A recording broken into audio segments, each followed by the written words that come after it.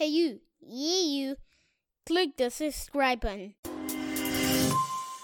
You are listening to the Ill-Advised Wise Guys podcast, starring Uche and Cute Easy. Yo, we are the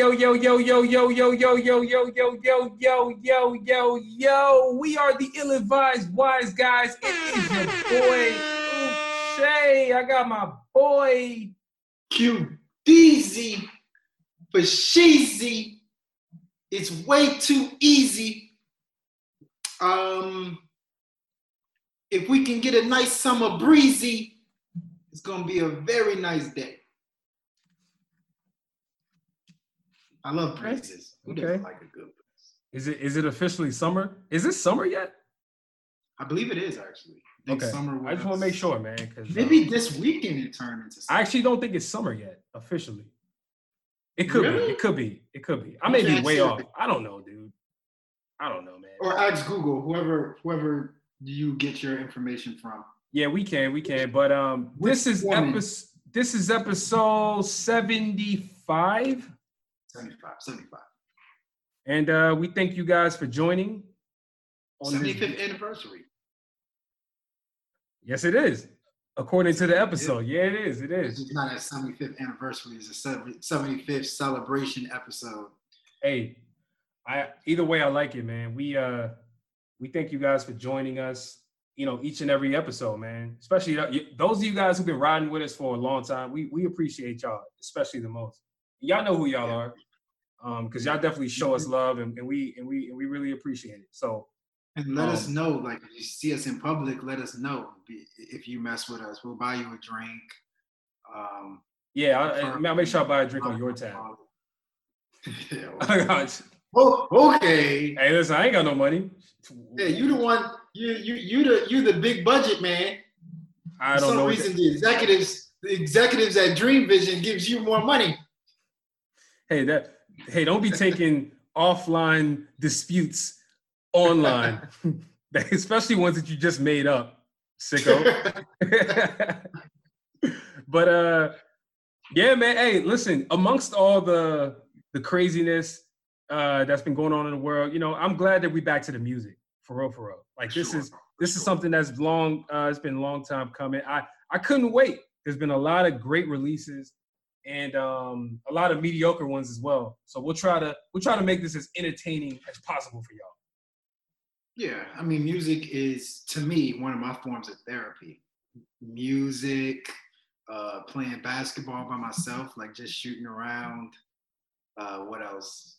Watching Dateline. Like these are forms of therapy for me. And so I'm glad to get back to my therapeutic routine. Yeah, man. I sometimes music can backfire though as therapy, right? If a song is some shit, it can actually make you feel worse. not better. Yeah, I agree with that. But it all depends, man. That's why my iTunes is nice and clean. You got to, man. You got to keep it up to date. And actually, speaking of that, we're gonna be dropping a playlist for y'all, a new one pretty soon. Q and I, we were just talking about this, so be on the lookout for a new playlist that we're gonna be updating very frequently. It's gonna include hot songs that are maybe not always getting the commercial shine that some of your favorite hits are getting, but nonetheless it's going to be coming straight from your guys, yours truly, the Wise Guys. All right, so be on the lookout for that. Yeah, I try not to include any songs from 6ix9ine. I'll try. It's hot. The streets want to hear it. Hey man, look, as much shit as people talk about that, man, I still maintain the fact that I think Gooba is a tight song. Gooba is pretty tight. I'm not rolling with the newest one, but we're gonna get into that later. It is decent. Yes. I'm actually looking forward to doing the playlist because I do think there are a lot of songs that do not get the recognition they deserve. Like we were talking about one in Tory Lanez, Temperature is Rising. I think Temperature is Rising is one of the best songs that released this year. And you may not hear it on the radio. I know people don't listen to the radio these days, but it's hot. It deserves to be on playlists worldwide. So I'm with you on that. I'm with you on that. Hey, Maybe with he that, can do an EDM version. say that one more time. Maybe he can do an EDM version, then it can get recognition the unorthodox way. I don't want that, man. That song is great as is. I don't want that. Yo, let's jump into some hot topics, man. Let's jump in. Let's do it. Jump right into this, man. So for those of you guys who are not familiar, the NBA is back. You know, listen, it's been a long time coming. I didn't think this day was ever going to come. To be honest with you, I feel like when the whole Corona pandemic hit, I thought they were just going to do away with the season. I swear, that was my first inclination. I was like, oh damn, there's no way they're going to be playing sports within 3 months, 4 months of that whole thing happening. But hey, I was dead wrong, and I'm glad I was dead wrong because they're coming back. July, I believe the date is what? July 30th is the first game. July 30th. First couple games. 30th. Mm-hmm. Mm-hmm. Yeah, man. Listen, it's been a long time without sports, man. I'm glad. I need a little distraction in my life. This is perfect. I'm with you on that whole NBA. You know, the thing is they're going to be in the bubble in Orlando, where it's limited family members, limited people that can come in. I do think that there's an opportunity for disaster to happen here. If you ask me, I probably would not have done this season. I think I would have scrapped it, but I do think they have a good plan in place. But the thing is, coronavirus don't see nobody's plans. It's just destroying everybody. So, but the good news is this. I actually today I was watching I guess Premier League type stuff. I don't know. Is Arsenal Premier League? Bro, you asked the wrong person. I'm not hip. Bro, I'm not hip. I was watching soccer and pretty damn good game. And these soccer leagues are actually doing pretty decent. I have not heard anything crazy. They've been playing games. And so, yeah, fingers crossed that we can get through this season. We can crown a champion. And if you want to put an asterisk on it, so be it. I will not.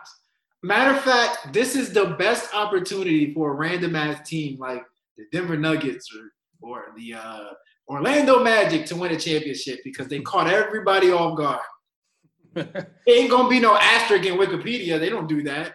I think there will be, man. You know why? Because Wikipedia is updated by the users. That's true. Somebody's gonna find a way to put an asterisk in there. But just for y'all information, opening night consists of the Utah Jazz facing up against the New Orleans Pelicans. You got the Clippers facing the Lakers. You got the Boston Celtics facing the Bucks. And then you got the Rockets facing the Mavericks. We talking about games that, like, I might watch all of these, like, for real. I might watch every last game. I already told Wifey, I said, you're going to be mad at me. You know why? Because the schedule says games start at 1 and they end at, like, 12 a.m. I'm like, bruh, you very well might catch me waking up, taking a shower, getting breakfast, and watching NBA games while I work at home.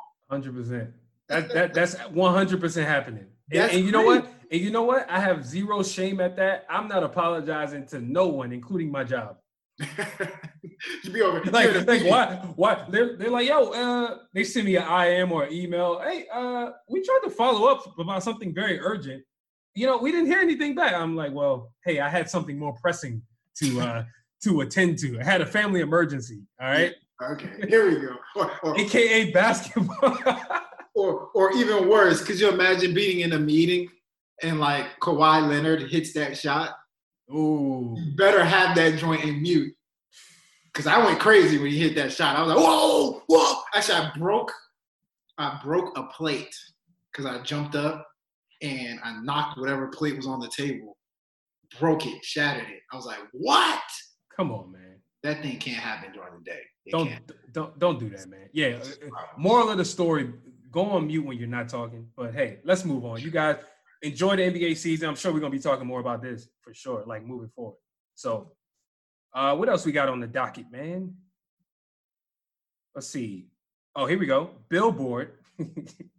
So this next one's actually kind of funny. It's funny, but not funny at the same time to me. So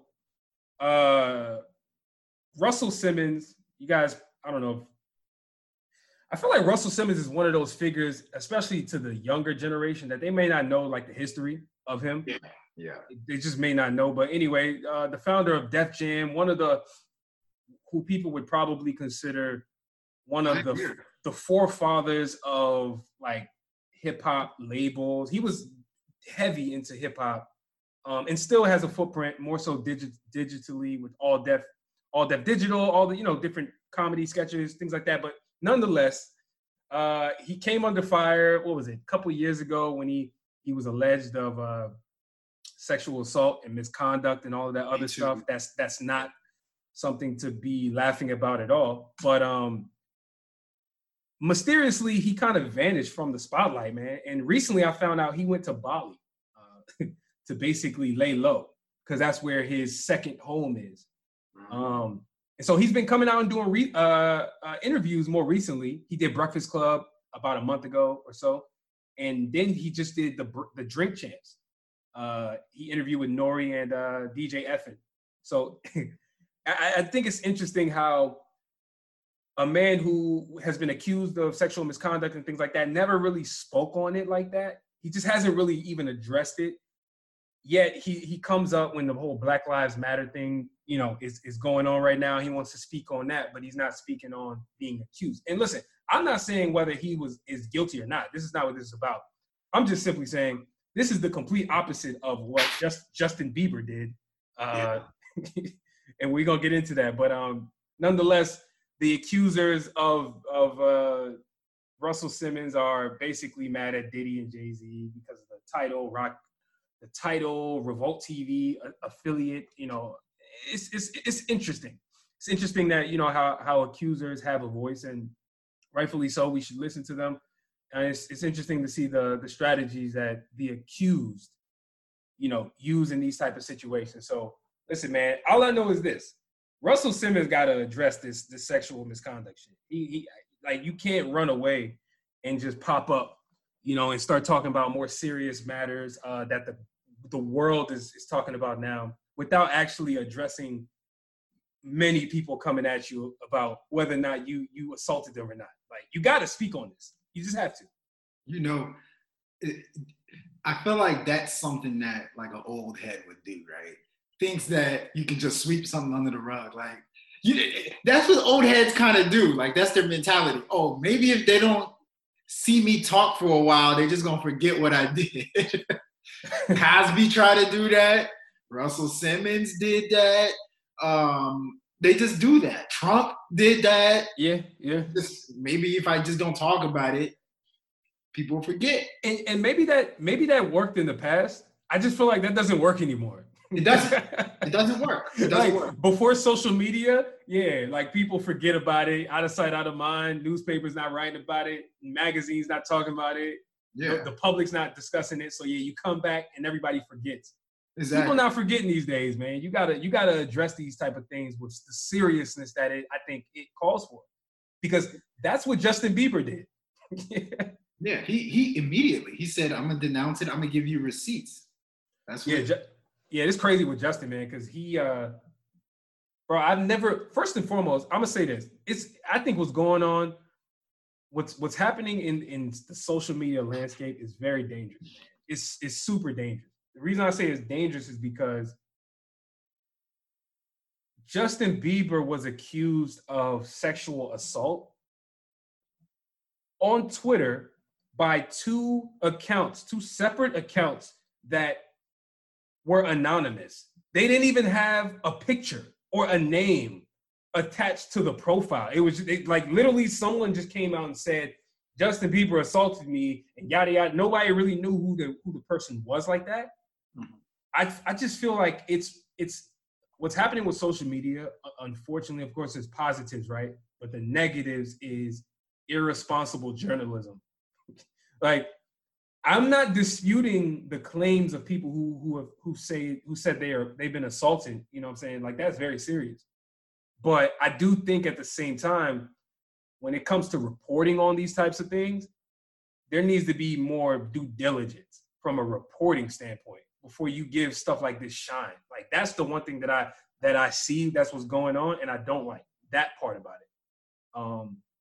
But shout out to Justin. If Justin Bieber did not do any of this stuff, he has every right to file a $20 million defamation lawsuit, right? Because nobody ever talks about the accusers who make up shit against these people trying to get money. Why aren't they held criminally liable or liable to some degree when they make up stories versus people, people who they accuse? So I just think that's one aspect that never gets talked about. But again, I don't know the truth. I just think it's interesting to see how two people who are being accused are choosing to, defend themselves in the public or lack thereof. You know what's funny? There's a topic that we did not like right to talk about, but with Bubba Wallace, right, with the noose. I think I heard Will Kane, Will Kane, right, from the ESPN First Take. He's on there every once in a while. He's actually going to Fox News, I believe. He usually is like on the side of like the conservative Republican, but he made a good point. He made one good point. He said, in this day and age, we make assumptions and we run with it. And most importantly, the media makes assumptions and they run with it.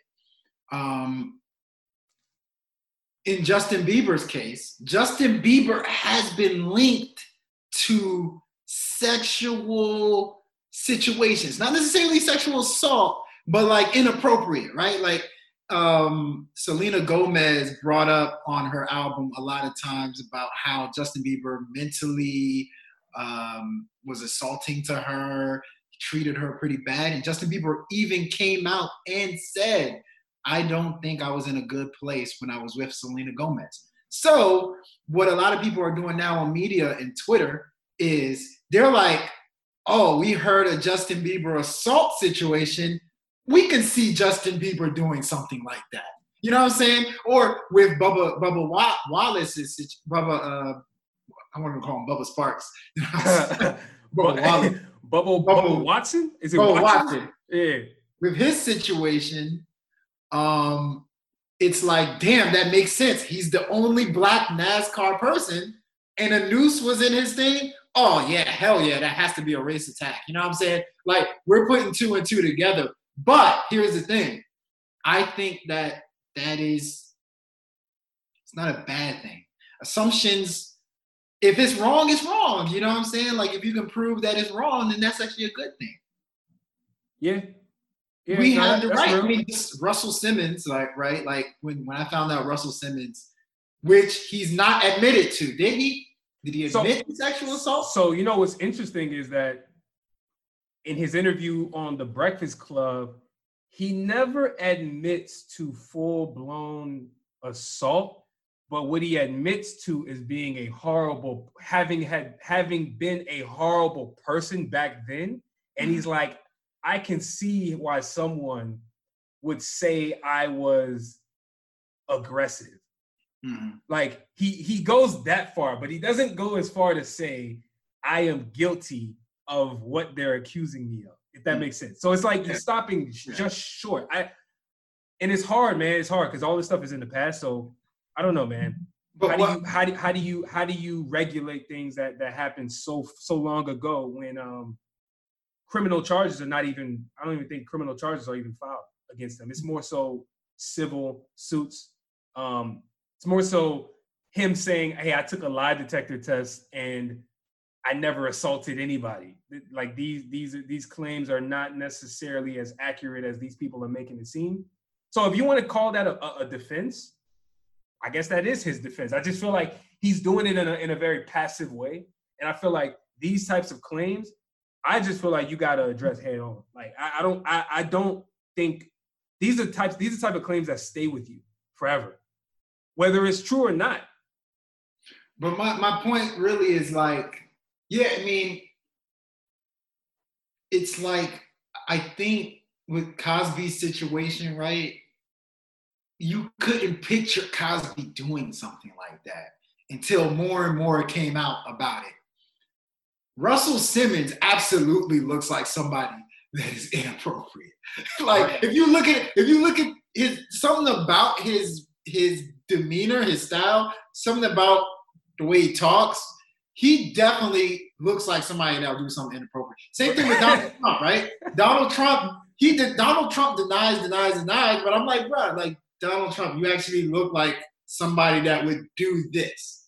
Yo, I think all Twitter does really is like they make assumptions on what it looks like that person would do. I'm with you on that. I think the appropriate word for, at least in my mind, when I think of Russell Simmons, he kind of looks like a sleazebag. I'm just being honest with you. Really, he kind of look. Listen, he probably looks like, I'm not saying he is. He appears visually as a sleazebag. So I don't know, man. I don't know about this. I just listen. I just hope everybody is getting what they want out of this situation, man. I ain't got nothing to do with that shit. So let's just keep it moving. All right. Well, what else we got, man? What else we got? We got, what about these coronavirus numbers that continue to rise? It's I don't even know what to say about it. I mean, we did really good a couple months ago, especially the places that are rising now, like Texas and Florida. I felt like the numbers were pretty decent, and now they're rising back up to like astronomical numbers. It's like we should be wearing masks. I think that's a given.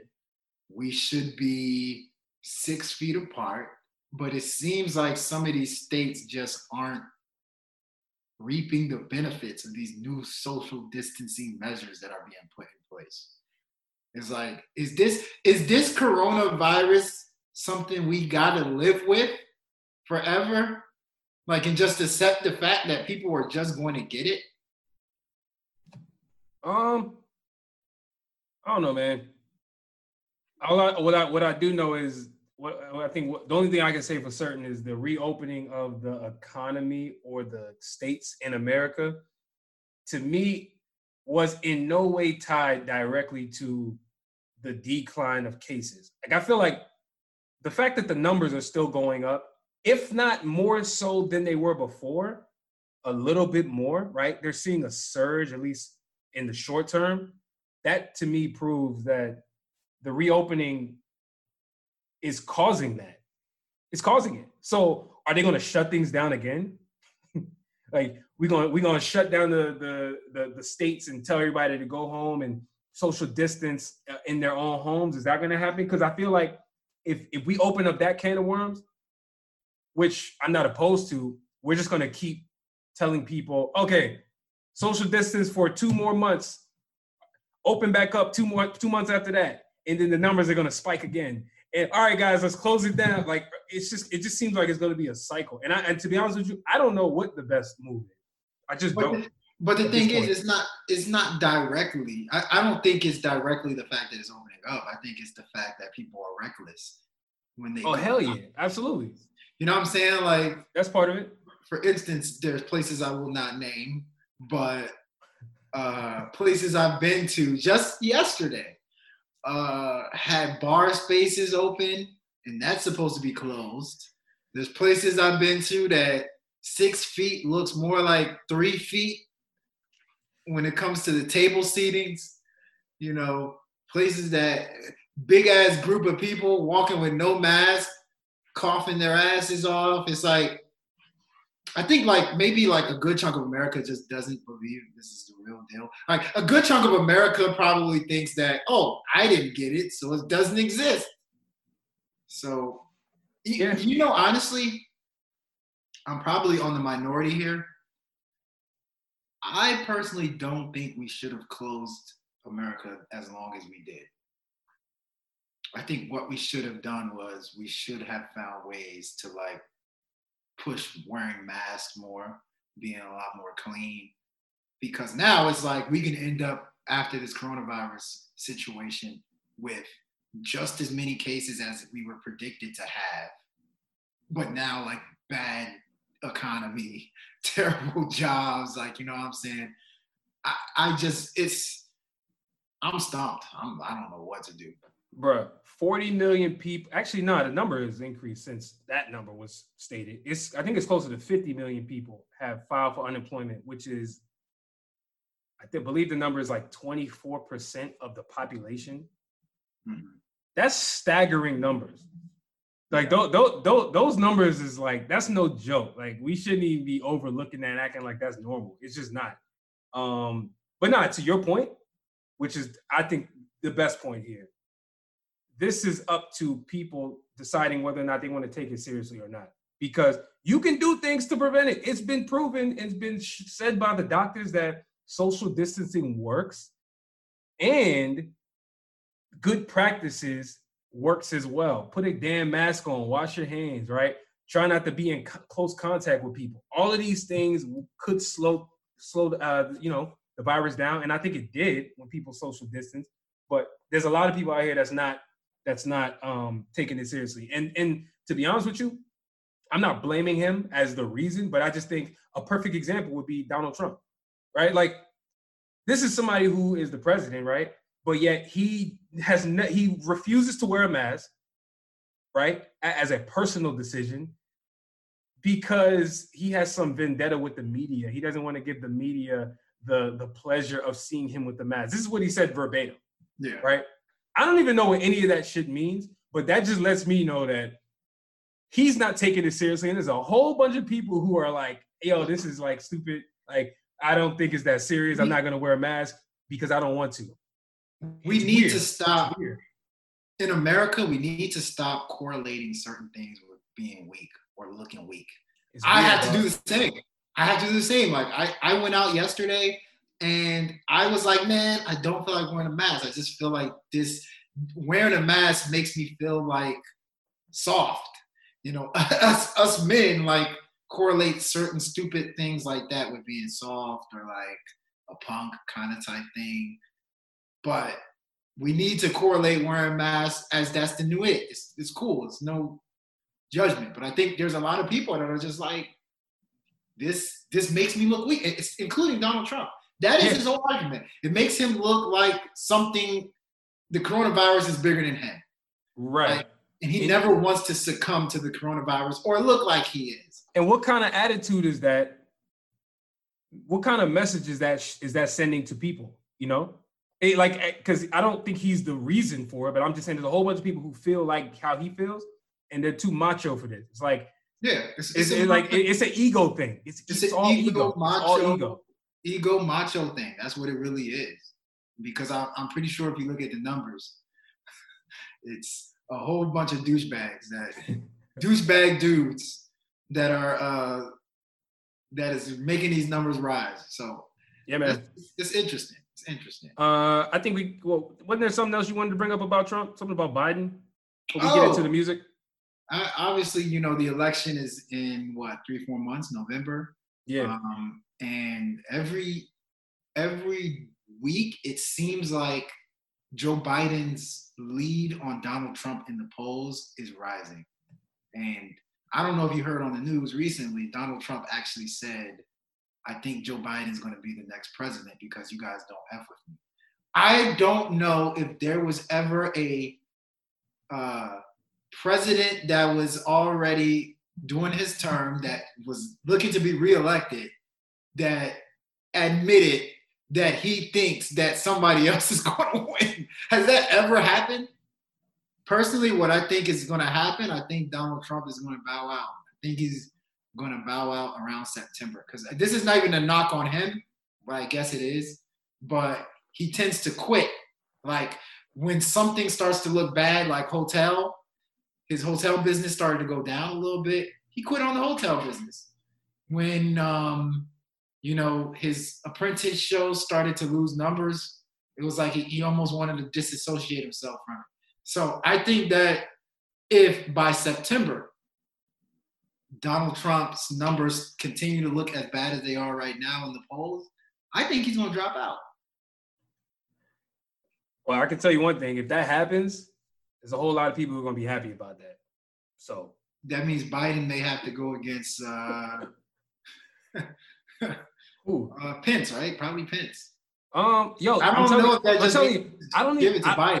don't know how that works, man. Like we were talking about that offline. I don't know how that works. I would need to do research to figure out okay, if the current sitting president decides not to run for re-election, what does that actually mean? Like you said, does Pence now be the one to run, or does he just forfeit to the opposer? Like, how does that work? I have zero clue, to be honest with you. And the funny thing is, everybody wants to say, "Oh, most people will probably say, oh, that's never going to happen. That's one of the weirdest situations ever." Well, this 4 years of Donald Trump, has it ever been orthodox? Has it ever been normal? It's only fitting that it ends in the most unnormal way. Yes, I came up with a word, unnormal. The most unnormal way this thing's going to end. It's always been like that. Hey, man, it would be fitting. It would. I agree with that. Yeah, we'll see what happens, man. We got a couple more months until the actual election. But like you said, if that does occur, hopefully, hopefully he doesn't make it too dramatic. You know who? Because at this rate, he's liable to go out with a fight. Like I don't see him laying down. I just don't see it. I don't see it. I mean, he's already started his lie. He said that mail-in ballots, well, maybe not lie, but he's already kind of made an excuse.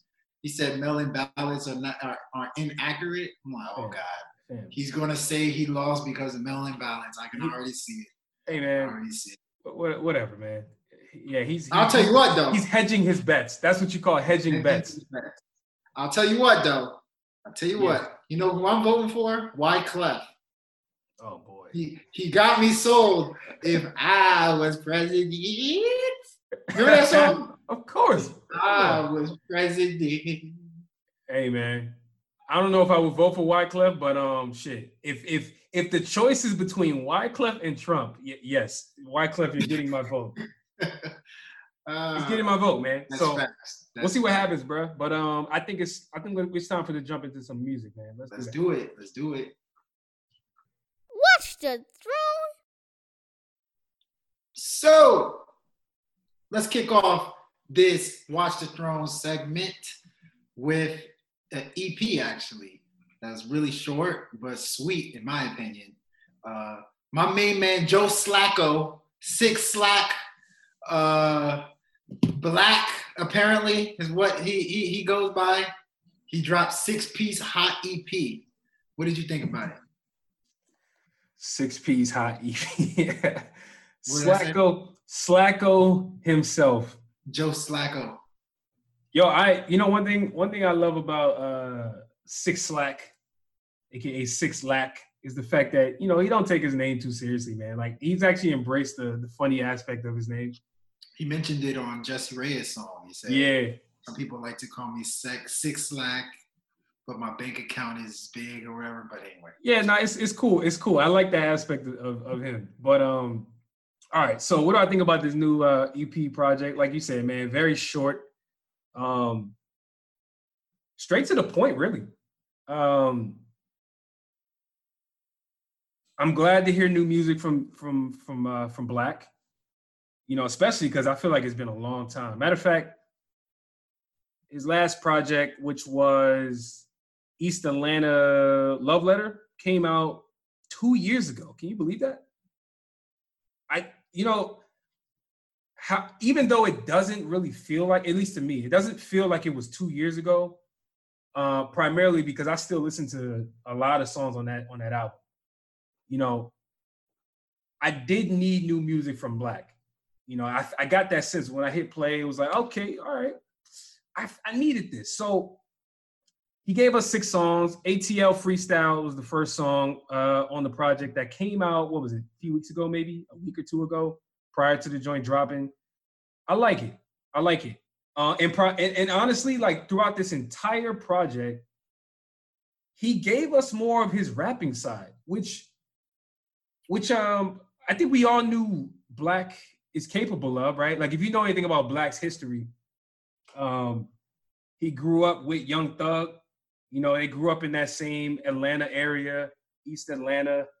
And he mentions it all throughout his music that he grew up listening to Gucci Mane and idolizing people like Gucci Mane and stuff like that, which is interesting especially coming from an artist like Black, because when I hear his music, I don't hear any of that.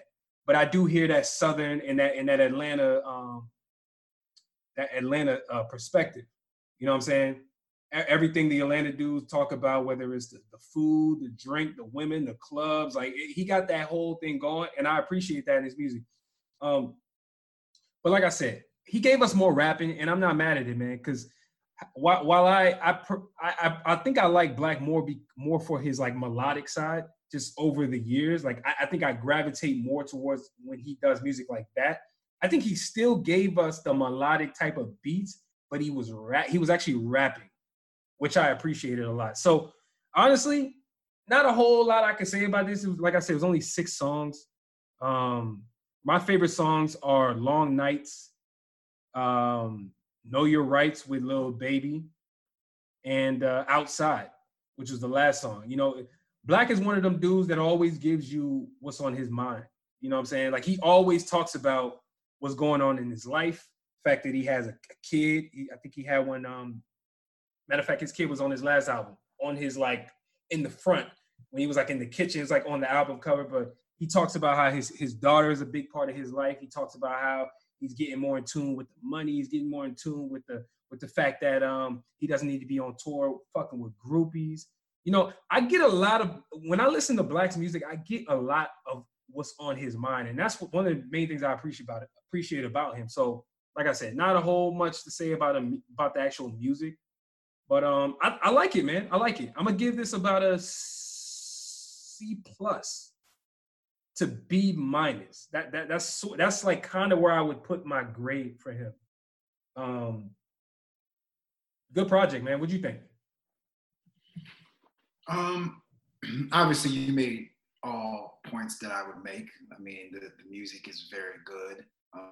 He pours his heart out in the music that he makes. You know, it's funny. I don't consider 6 Lack a rapper. I don't consider him a singer. I consider him like a poet that just uses rapping and singing to deliver his poems. You know what I'm saying? Because he doesn't really, you can't make him go faster. You can't make him go slower. He goes at his own pace.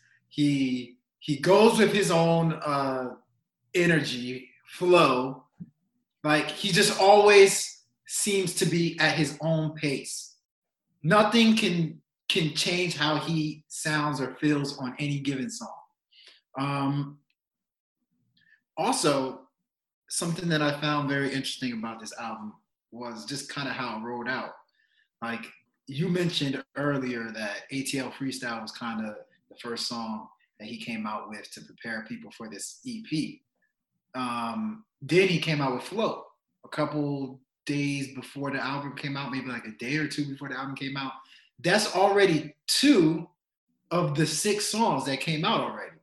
And I think it was actually a good strategy by him because it allowed people to be like, all right, we need to mentally prepare for a 6 Lack album to come out and just get in that mode, because you really truly have to be in a certain mode. You truly have to be in a certain world to appreciate his music, in my humbling opinion. Because in the end of the day, I love it. The music is great. The beats are amazing. Nobody really wants to call him a rapper. Like I said, I wouldn't call him neither. But to me, he raps quite a bit on this album. Ironically, a lot of the stuff that he made on the album sounds like freestyles to me, right? Like the first song sounds like a freestyle. Long Night sounds like a freestyle. ATL Freestyle obviously sounds like a freestyle. But even the slow jams, like Float sounds like a freestyle to me. Sounds like he's just letting loose. Know My Rights sounds like he's just chopping it up. Him and Lil Baby just speaking on how they feel. It's a body of work that's just enjoyable to listen to if you're just a human being. I know that sounds weird and simple, but it's a body of work that you enjoy if you just like to hear somebody, you know, talk about themselves or like what they're going through. But then at the same time, I will say this. It feels like Slack has never had a good day in his life. He always sounds sad. Like my brother, there's there's spaghetti in this world. Like, can't you look forward to that? Why you always sound so damn depressed? But I guess that's his brand, which is interesting because they don't really make artists like that. They don't make artists like Slack that always just sounds depressed in their music. Like that to me is kind of new. It kind of did. Hey, let's not forget Juice. They branded Juice WRLD on Sadness until he got a little bit more lively. With like maybe the last actual full length project that he dropped is a little bit more energetic. But for the most part, I would say he was branded as a sad boy artist. Listen, sad boy music is what I call it. Just sad boy. They're always sad. Everybody's sad nowadays. But this, to me, you're right. But to me, this is like a different type of sad. Like, this is like a pessimistic type of sad. Like, what do they call, they got Negative Nancy? Like, yeah. 6 Slack is just the definition of Negative Nancy. As soon as he just hops on, right, a song, oh, I got this money and I just feel so sad about it. Like, dude, like, I love your music making ways. But like, bro, like, come on, man. There's like wonders in the world out here, man. Hey, what's that song that him, Ty Dolla $ign, and the dude with the Gumby haircut? What's his name? Khaled? Yes. What's that song they dropped like a couple years ago? You remember what I'm talking about? I don't remember. I'll be outside. I'll be on the way. That's it. Oh yeah. On the way. Yeah. He didn't sound sad on that. No, he didn't. Nah, he was upbeat. Like I felt his spirit. His spirit was up on that song. I'm not sure about that. Go back and listen. Even when the dude he had a great day on that song. Great day is like my average.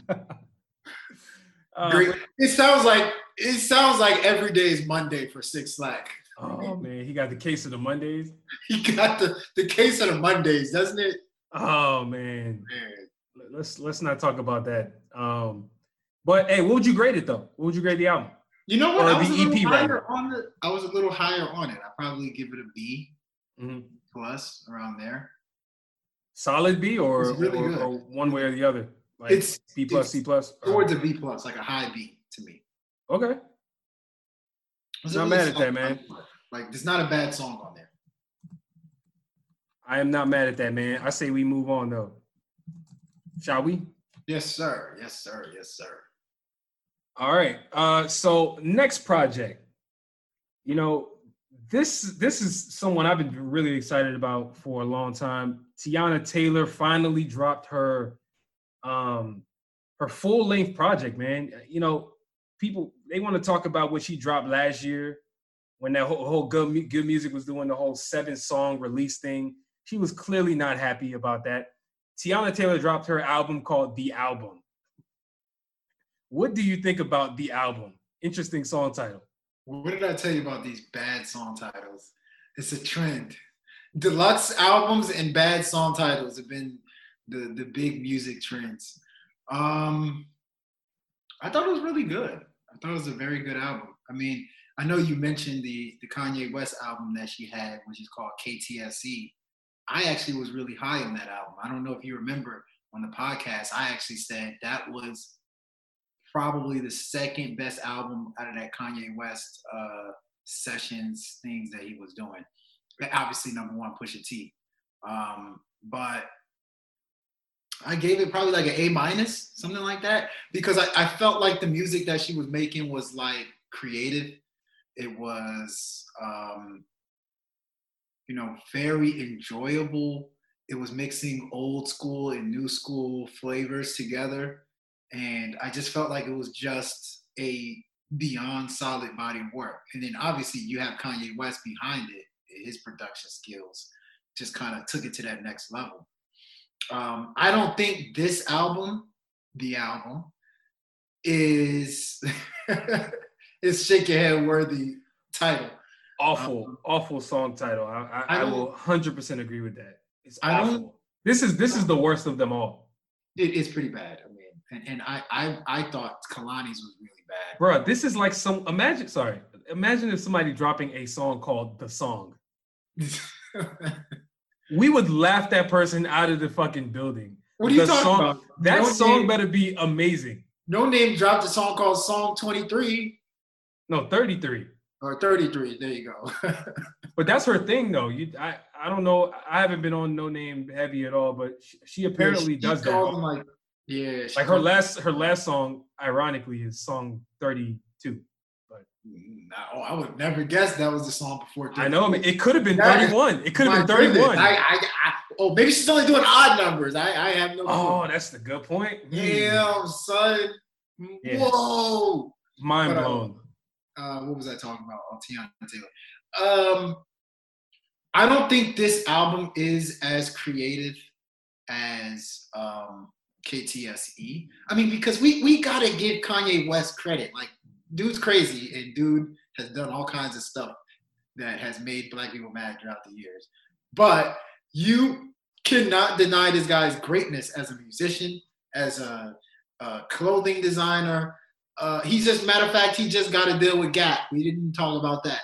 He's a genius. And I thought that he brought out the genius in Teyana Taylor on KTSE. On this album, I think it's pretty obvious Teyana Taylor wants to make hits. Like, she made it a mission to make a bunch of hits that people would love. It'll resonate with people. Within those hits, you got like old school 90s hits. You got hits that like Kalani would make. You got hits that will give you nostalgic vibes. It's just a body of work full of great hits, in my opinion. And I don't get mad at people that do stuff like that, but it was, in my opinion, lacking a little bit of creativity because almost to your point, right? Like a song like Boomin'. Boom like an 808. She practically took the whole song that was already Boom like an 808 and just switched lyrics up here and there. So really, Black did the work when all the work. Teyana just had to just switch things up. But all in all, I think it's a good album. I think, you know what's funny? In the 90s, musicians were copying stuff that happened in the 70s. In the early 2000s, musicians were copying stuff in the 80s. Now, I'm old enough to remember, like, when the song came out, that musicians are copying today. And, like, you get a whole bunch of 90s sounding songs, even songs that were directly made in the 90s that got copied by Teyana on this album. But like I said, all in all, it's a good album. 22 or 23 songs is a lot of damn songs, but you know, she made sure that those songs were hits. Yeah. Grade? What would you give it? It's a B. It's B? a B. Mm-hmm. Okay. I could see B plus. I can really see B plus. Yeah, that's kind of where I'm going, honestly. I'm a little bit more higher on the album than you are as far as the grade, not the assessment. Because, I mean, you were pretty spot on with what you said about it. So, I mean, I'll try to attack this from a different angle because definitely don't want to be repetitive. But what I will say is that first and foremost, I've never been more proud of an artist that I don't know than I am about Teyana Taylor, to be honest with you. Like, I don't know her personally at all, but I just been watching her career over the last, 5-6 years since her Google Me, baby. I know you guys remember that annoying song, very annoying song. I ain't gonna lie. It's not my favorite song that she ever dropped. And I'm sure she would even say that. So this is not a knock, but to think that person who dropped that song where she had the early Pharrell co-sign. Remember, Pharrell was one of the first people to like really co-sign her as far as like somebody who was known in the industry. She was signed to his label. She was signed to his label, exactly. Mm-hmm. So coming from that to see where she is now musically, to me, is incredible. Because I've seen somebody grow as an artist. Like her actual voice has elevated. She, like she almost has every aspect of the music that you could want in an artist. If I told you right now, build me a prototypical R&B singer, build me one. Build a singer right now. Hopefully it would be somebody who can sing. Hopefully. But in 2020, clearly that's not like as critical, right? You can be an R&B singer and not be the best singer. I believe she could sing really well, man. And so she has that going for her. She has the swag going for her on the songs. She has the content. She can actually perform and dance, right? When it comes to like, if she was doing shows, she could really perform these joints in a real way. So anyway, long story short, I really like the album, not only because I believe she is finally dropping the best music that she's capable of, at least up to this point. But like I said, from a sentimental standpoint, man, like I just think her growth as an artist is evident in the music. And I don't think it can be understated for real. It just can't. And so if you actually go song by song, I say there's no bad songs on this album. Like I'm talking about not a single bad song. Not one that you can argue is trash or even mediocre. Like I think each one is either borderline, whatever is above mediocre. Let's say average. You can argue each song is a little above average to great. And I think to have an album that has 23 songs on it, I think that's the right number. And to have that rate where you're delivering quality music like that, dog, that's impressive. That's impressive. So overall, man, I'm gonna give this a B+, man. But to be honest with you, this is growing on me every time I listen to it. It's growing on me. I might bump it up, to be honest with you. In a few months, I might bump it up to like a B+, kind of like, I don't know about an A-. The only thing that is hindering this grade for me is the name of the album. I'm gonna be honest with you, dog. I've never wanted to hold a grade back based on the album title before. This will be the only instance where I could think of a situation. But this is a dope ass album, man. It's dope. It is. It's dope. And by the way, I was trying to see how many songs were on the album. It's actually 23. Yep. Today, literally today, she just dropped a new EP called Studio B. I saw that. I actually just saw that a couple minutes ago. I didn't mention that, but yeah. It has 4 songs. I did not know that. Yeah, I did not know that. So. 4 songs on it. I haven't heard it. I'll check it out. I'm sure you will too. We'll see if she can keep up the damn rate of great songs that she's been putting out, man. But shout out to her. She's a certified hit maker. But yep. Let's talk about your boy Wale. He dropped The Imperfect Storm, another short EP. What do you think about it?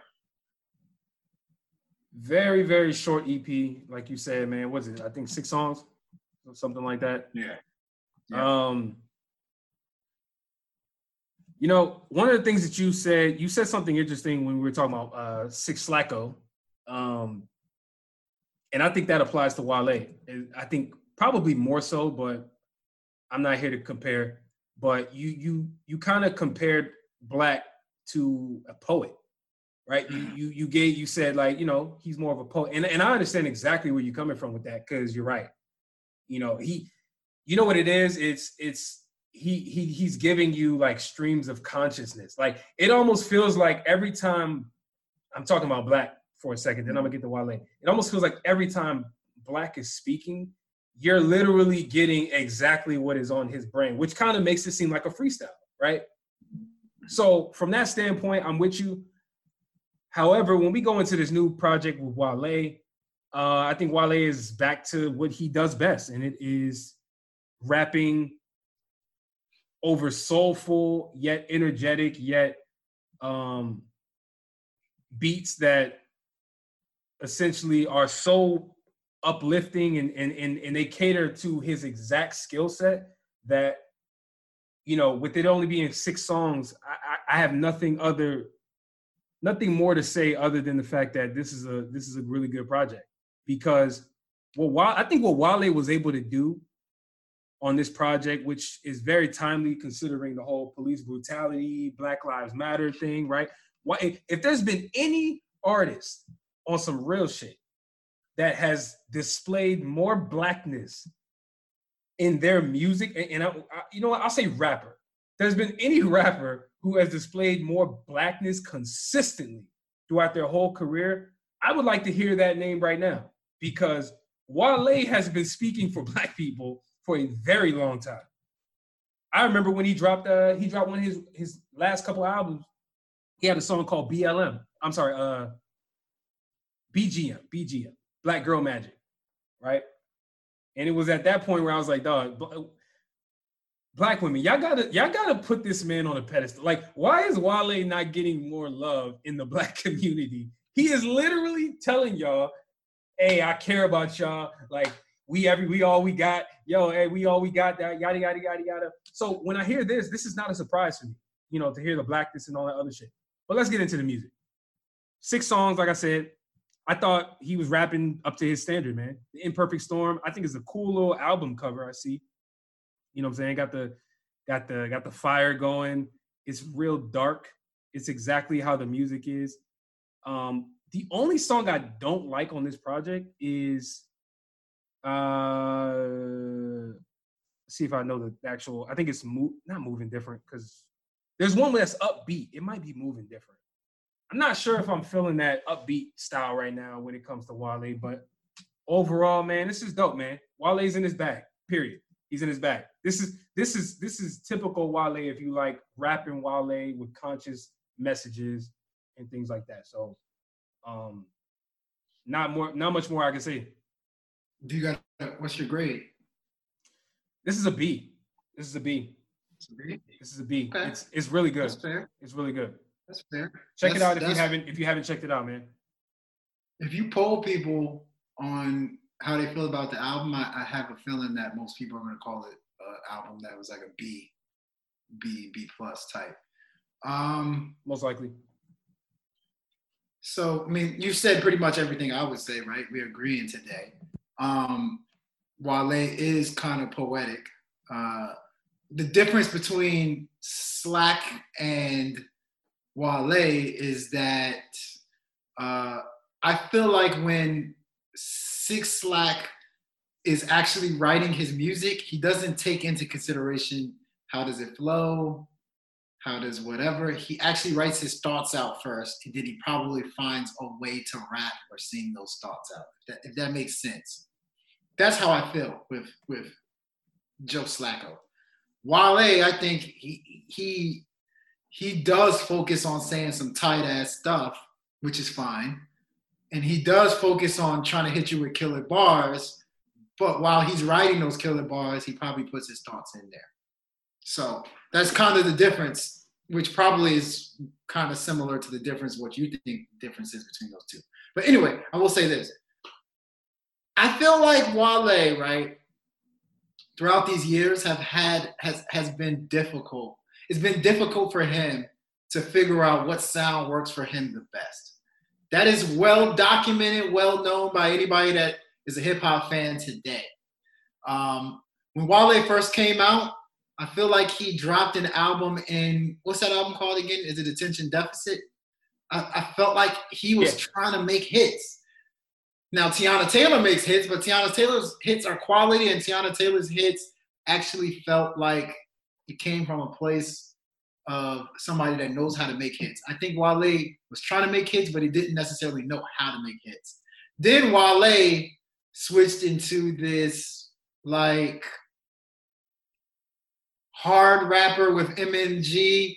He was hard, but still like conscious a little bit. And I did like that version of Wale, but it still didn't necessarily fit him. Then, from there, Wale turned into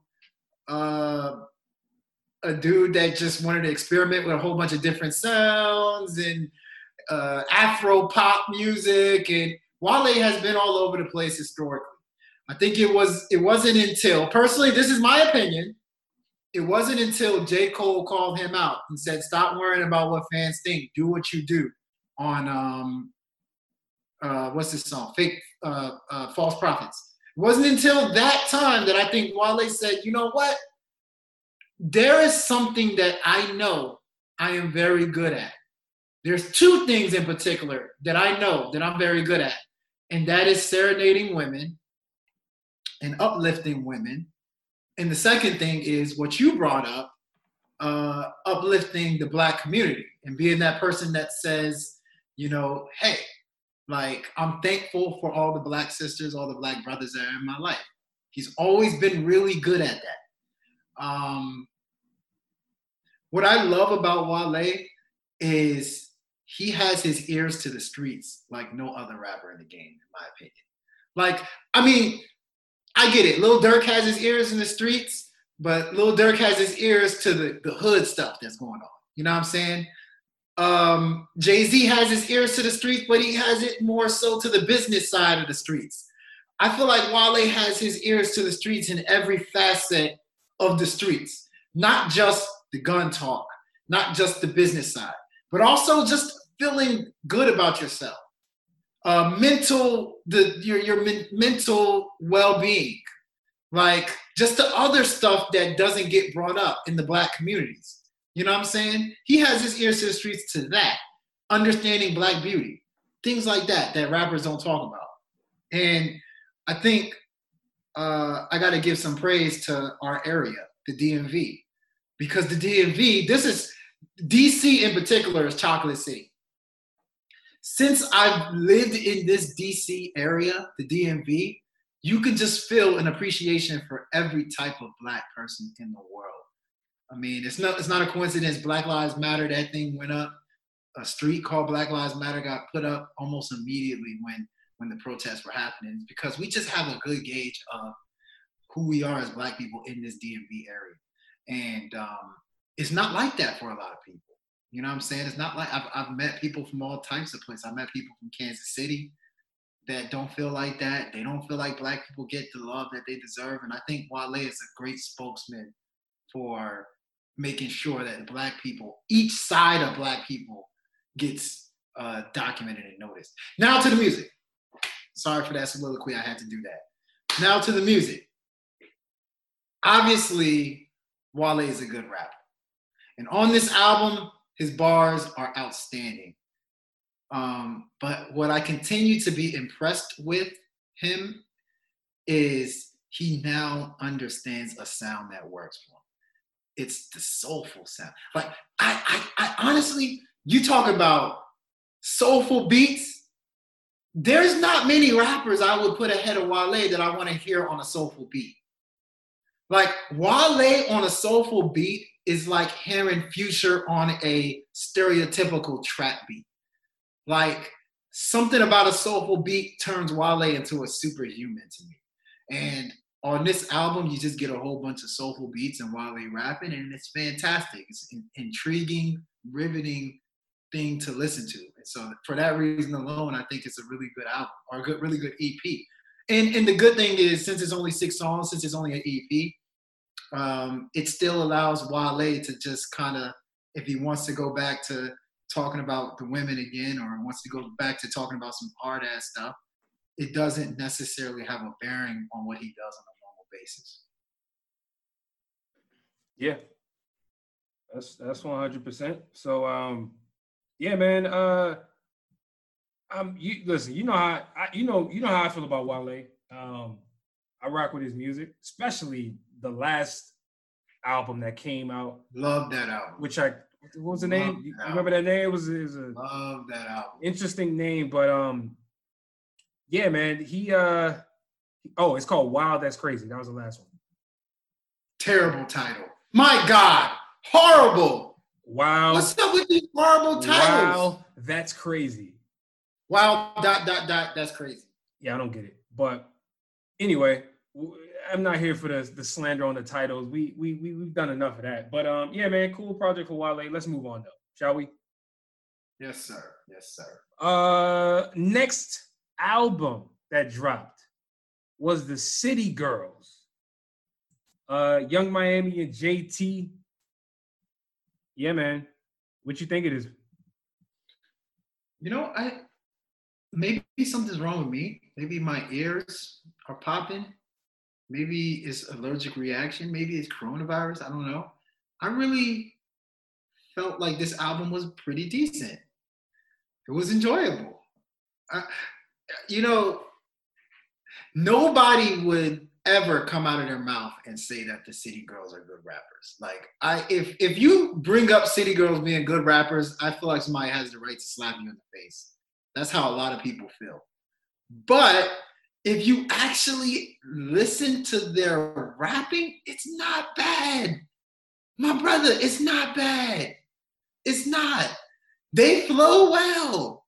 Listen, they write beats well. You don't have to convince me that they are not bad rappers. I'm with you.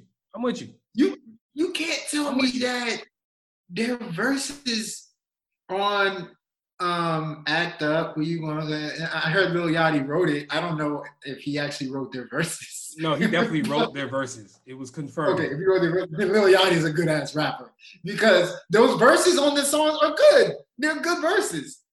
They're better than a lot of rappers that you guys adore. But on this album, I feel like they get their rapidy rap on. Like, they spit bars. Only problem with, here's the thing. The only problem with the City Girls are they're useless. That's it. They're just, lyrically, they're useless. Let's be real. They're useless. Because majority of the album, all they talk about is scamming. All they talk about is my vagina is the best thing on the planet. And they talk about stealing men. And for some reason, there's a lot of gun talk. I'm going to beat you up. No, not gun talk. They actually want to fist fight.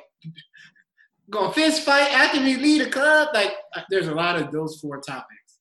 And it's useless music. I believe them. I actually believe them wholeheartedly when they rap. One of the few rappers that I truly believe every word they say, except for them trying to convince me that their pussy is so good.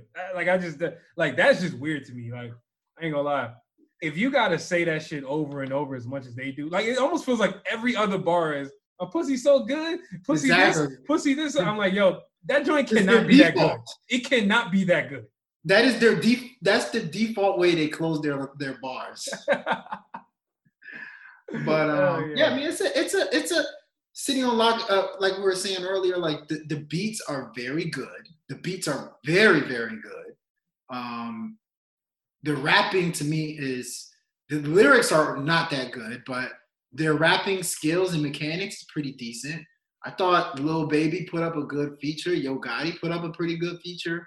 Dirk was decent. Like, it's a decent body of work, but we live in a world where women rappers aren't respected like as much as the dude rappers, and so there's a lot of people that just can't get hit to women that rap like them. So personally, I think it's decent.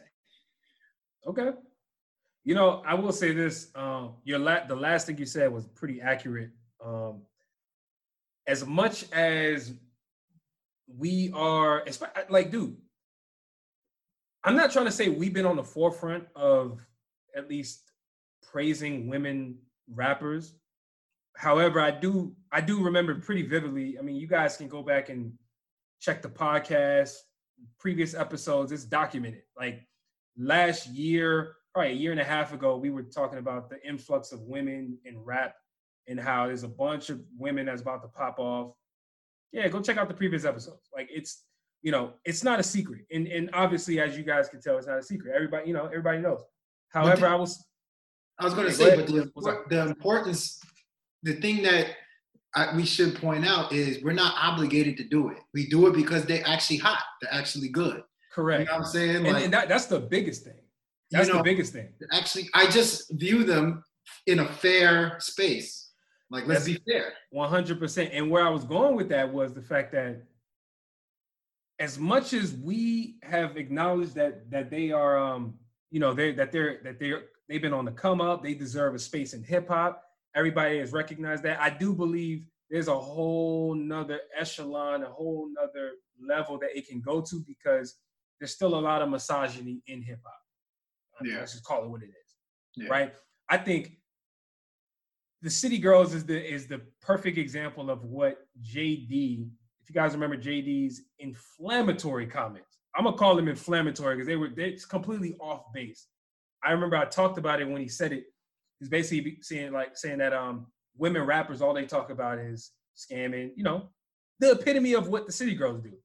And while, yes, that is one part of what the women are representing, there's also a slew of other women artists, female artists that do not talk about that stuff. So in Borderline, or I should say not Borderline, and then also on the flip side, this is also a very hypocritical statement, right? To basically talk about the destruction that the women are saying in the music, right? My pussy this, my pussy that, I scam a nigga, I do this, da da da. When majority of the dudes who we think are hot are talking from the same perspective, just on the male side, right? Yeah. Like whatever the opposite perspective.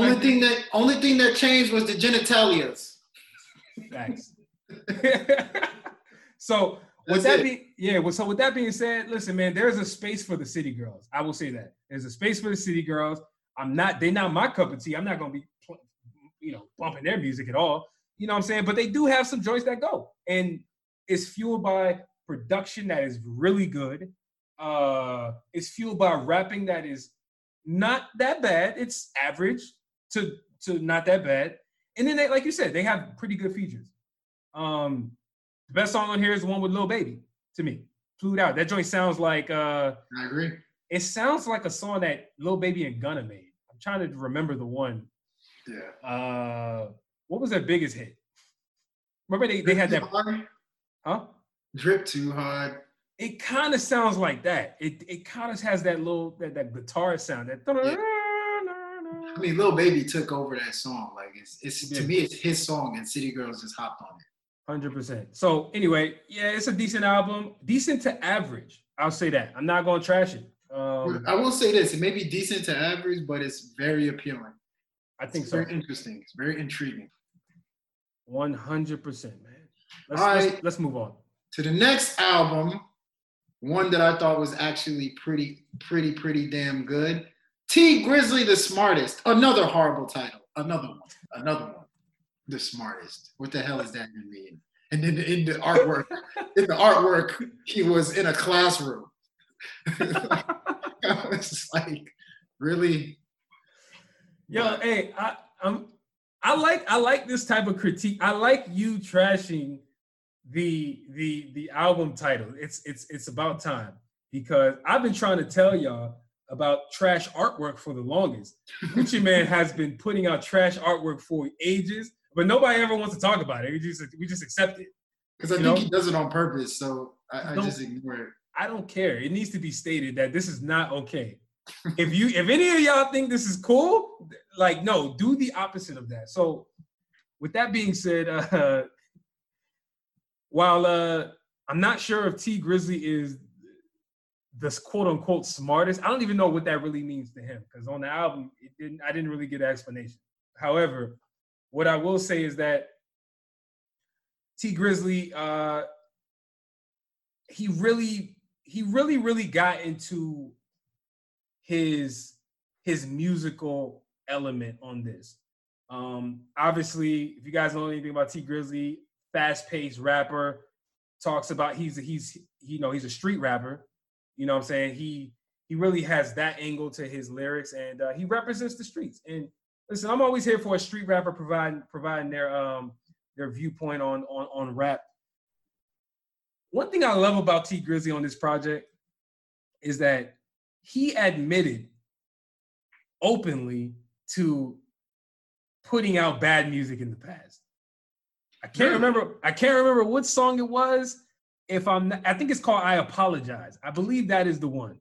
The second song on the album, he basically got into, I'm sorry for not putting my best foot forward. I'm sorry for letting the labels try to tell me what I should put out. And while I don't know if that is true or not, hey, maybe it's just convenient him, maybe just saying that as an excuse for putting out music that was not that hot in the past.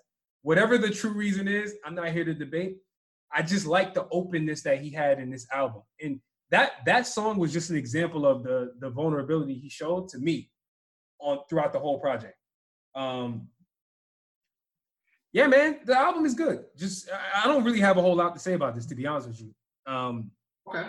I just thought like he delivered. He delivered in a way in which I don't believe he's ever delivered from an album standpoint with any of the ones that he's put out. While there were other ones that I liked from him, I just don't feel like he ever really gave us a full body that I can stand on as somebody who's been rocking with T Grizzly for the longest and say, hey, y'all, check out this T Grizzly album. This joint is actually pretty good. I don't believe I've been able to actually say that confidently until now. And yeah, man, that's kind of where I am. So with that being said, I would give this project about a solid C to C plus potentially, because it does have some joints that I believe could light the streets up if we weren't still in quarantine. Like he got the joint with Lil Baby, of course, called COVID. He got the one with Meek Mill, Lions and Eagles. I think that one was pretty dope. I really like all the features on this, to be honest with you. Overall, like I said, it's just solid music. It's solid. So that's kind of where I am with this, man. What do you think? Okay. I would actually go more towards, I can understand a C plus, but I would go more towards a B minus B. I think it's actually a really good album from start to finish. You know what's funny? I said the title, I don't like the title just because it's like the smartest, but I actually do think T Grizzly is one of the more intelligent rappers in the game. If you actually listen to his raps, like if you really think about it, his punchlines are pretty clever. He's very calculated with his lyrics. Like to me, I feel like when he talks about a topic, the difference between him and all the other rappers you hear in the game is he gets deep into those topics. You know what I'm saying? Like, while other rappers say, I wanted to shoot this op up, they leave it at that and they keep it moving. T Grizzly will tell you exactly how he feels about shooting the op up, why he wants to shoot the op up, how he felt after shooting the op up. And then even when T Grizzly talks about being rich, he doesn't just talk about, oh, I got all this money. He talks about how he felt when he didn't have money. He talks about how he feels with now having money coming from the streets and stuff like that. So he's a very intricate rapper. Like, he makes sure that he articulates his every point in his raps.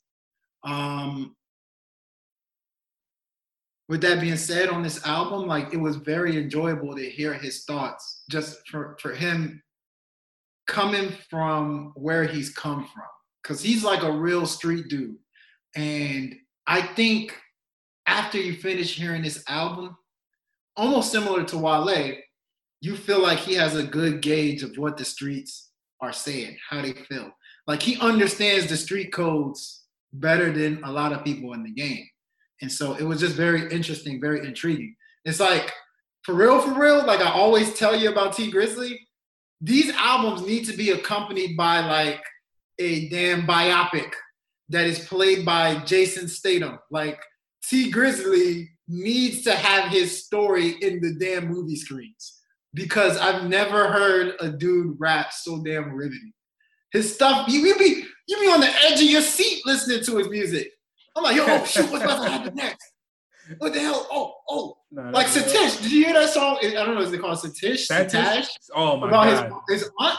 Did you hear that? Bro, that joint was Taken 5.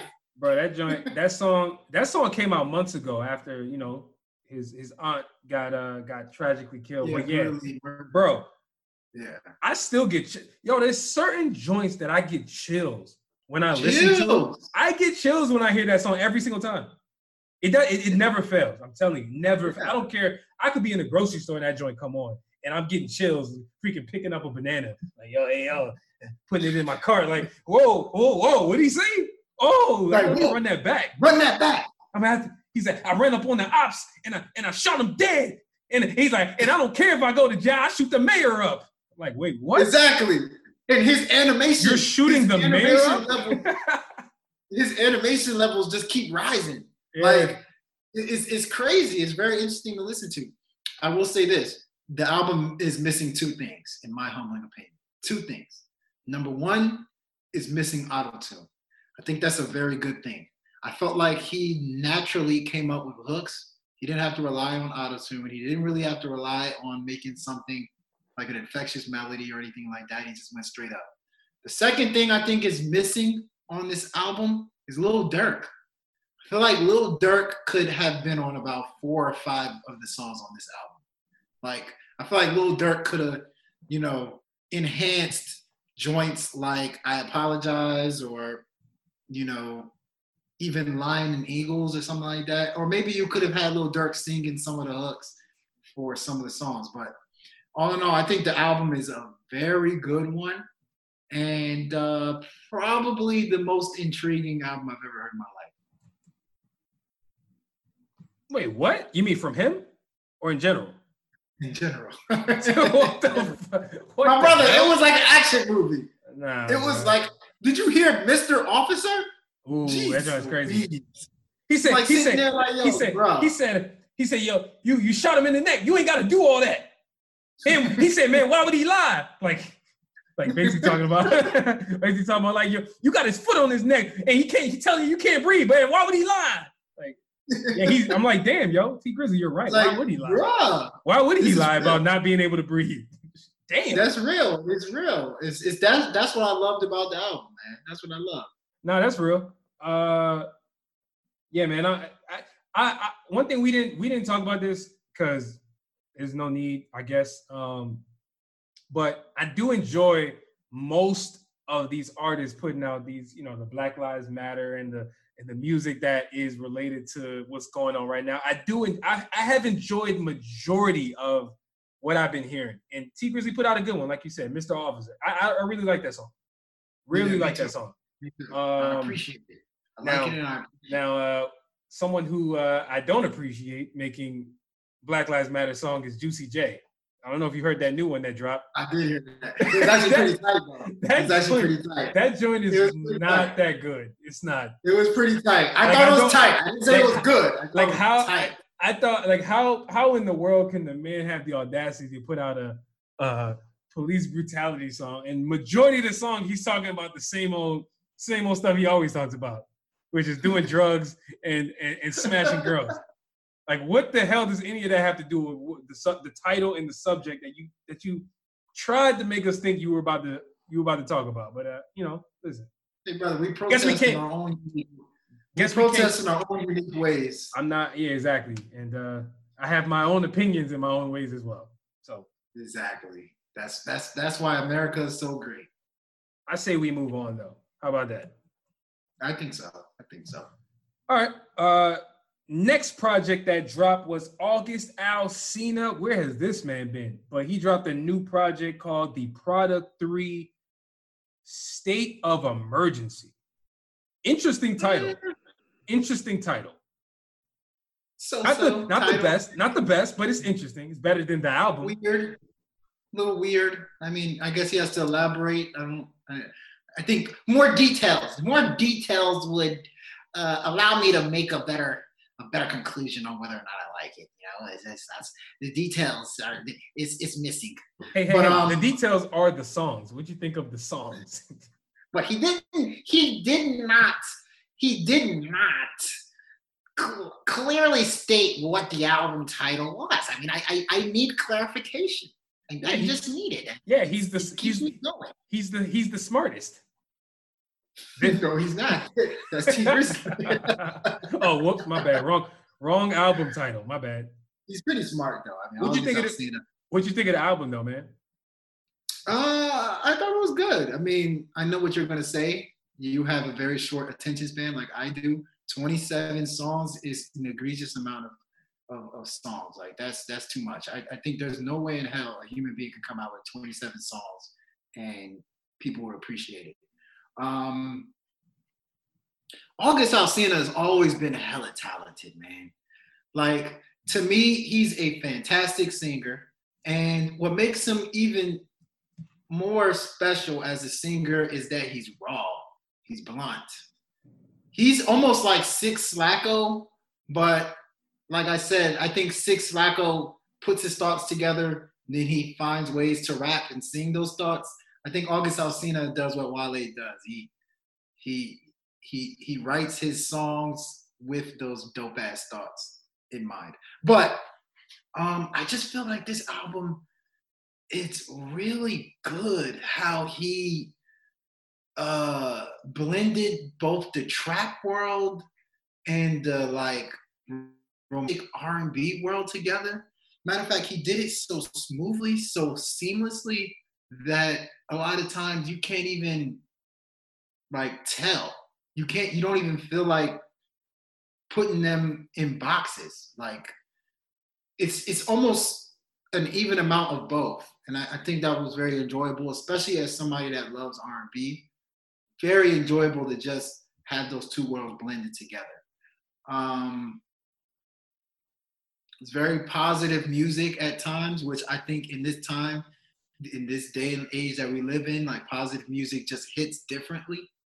Like for instance, there were some songs that I thought stood out quite a bit. There's a song called Fly Away. Are you familiar with that joint? It's called Fly Away. I feel like I'll be honest with you, I don't remember. This album so long, I don't remember song titles. Fly Far, rather. You know what? I'm just going to give you my top 5 because I think it's just a fantastic album. There's no need to like really truly elaborate all that much on it. But Fly Far, I thought was a fantastic song. I thought Sincerely was one of the most beautiful songs I heard this year. Sincerely was about him taking care of his nieces from his sister that died. Sister died, and now he feels he feels like his mission to make sure that their lives are good. I thought that was an amazing song, beautiful song. RRR, Real Recognize Real. That joint is gangsta. It's an anthem that people can abide by and just love. Definitely a good joint. I thought NOLA, LA was hard, tough. The intro, yeah. The intro, yeah. Yep. Or no, intro is actually to.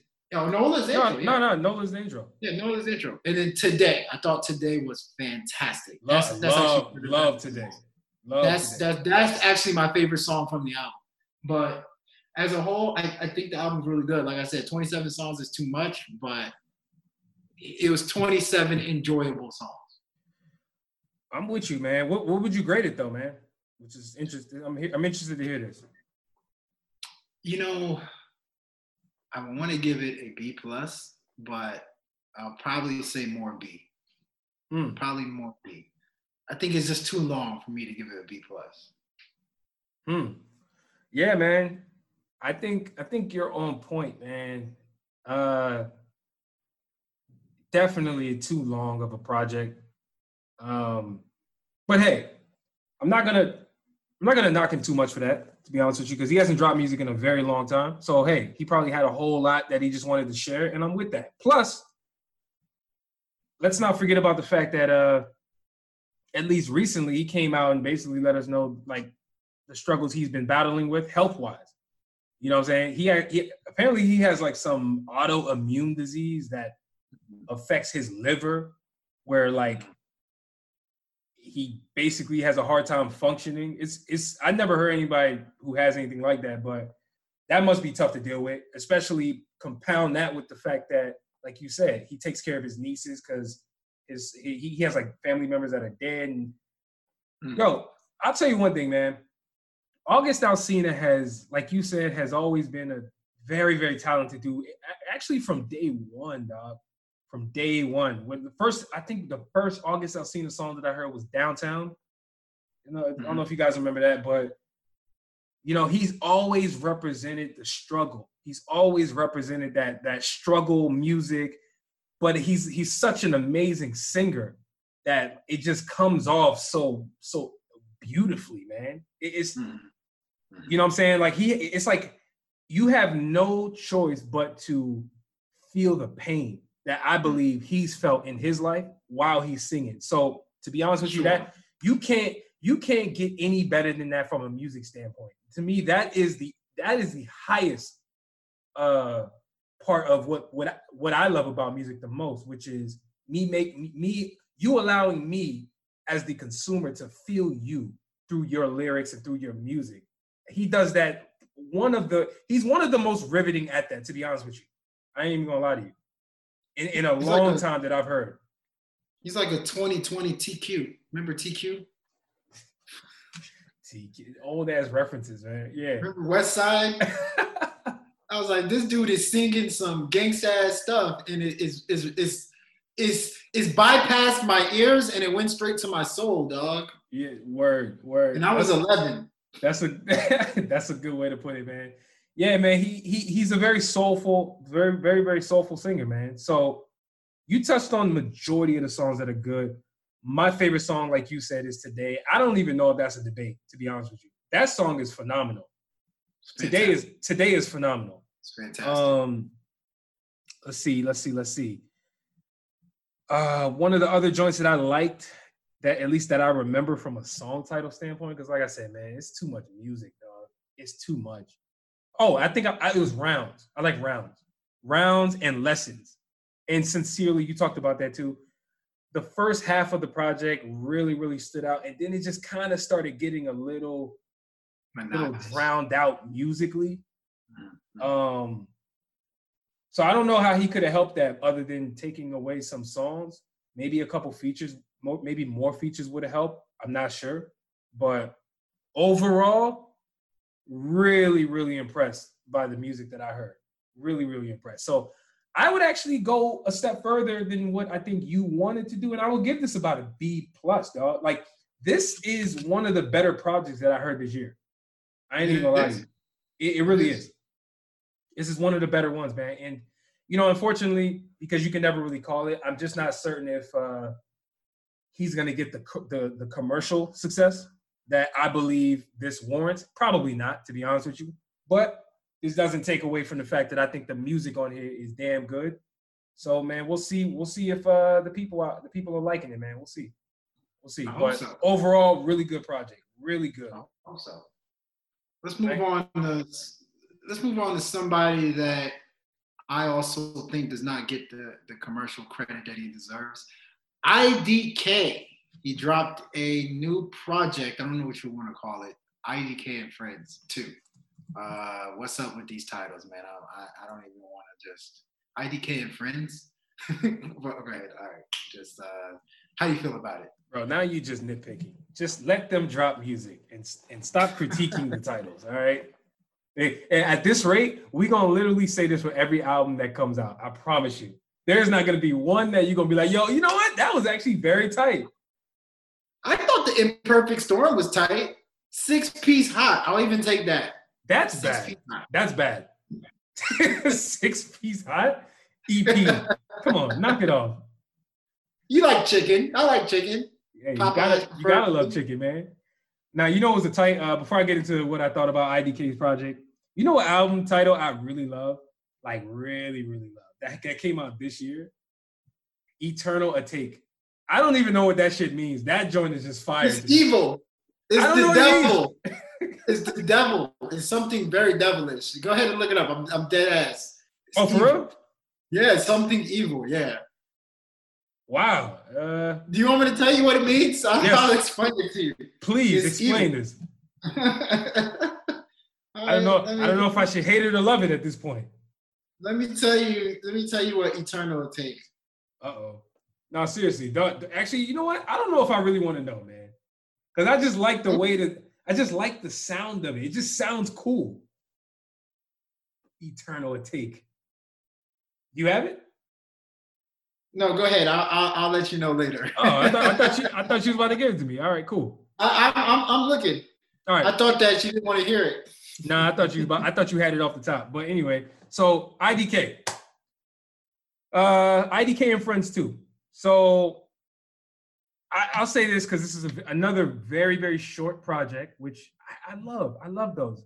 Package these small and you're going to get me to come back and listen to the project more and more and more. I'll start with this. IDK is a phenomenal rapper. He is a rapper that probably doesn't get enough credit in general. Like you said, I mean, how many people even know or who have known over the years who IDK is, or even where he's from, or even what music he's putting out, what he has put out in the past? I'm just not sure if the masses really know about IDK. And hey, maybe I'm the one who was just out the loop, because while I've known about IDK for years, never really gave the time to really listen to his music until recently. I would say last year, when he put out that album called Is He Real, which I thought was really good. But this album was short. Sorry, this EP, whatever you want to call it, was really short. Best songs on here is Mazel Tov with A$AP Ferg. Like, bro, that song is a hit. I can't even stress to you how good that song is. Like, I just can't. Like, every time I hear it, it gets my blood boiling. It gets me going, man. It does. You know what I'm saying? Like, A$AP Ferg came with the energy. IDK matched the energy. That song is just perfect. That song is perfect. What did I say last episode? I said one of the best verses I've ever heard in my life. I completely disagree with that. And I even told you that, like, when you said it. I was like, dude, A$AP Ferg got a IDK. Bro, A$AP, I disagree with that. A$AP Ferg has a better verse on that song than IDK does. Now you're just trolling.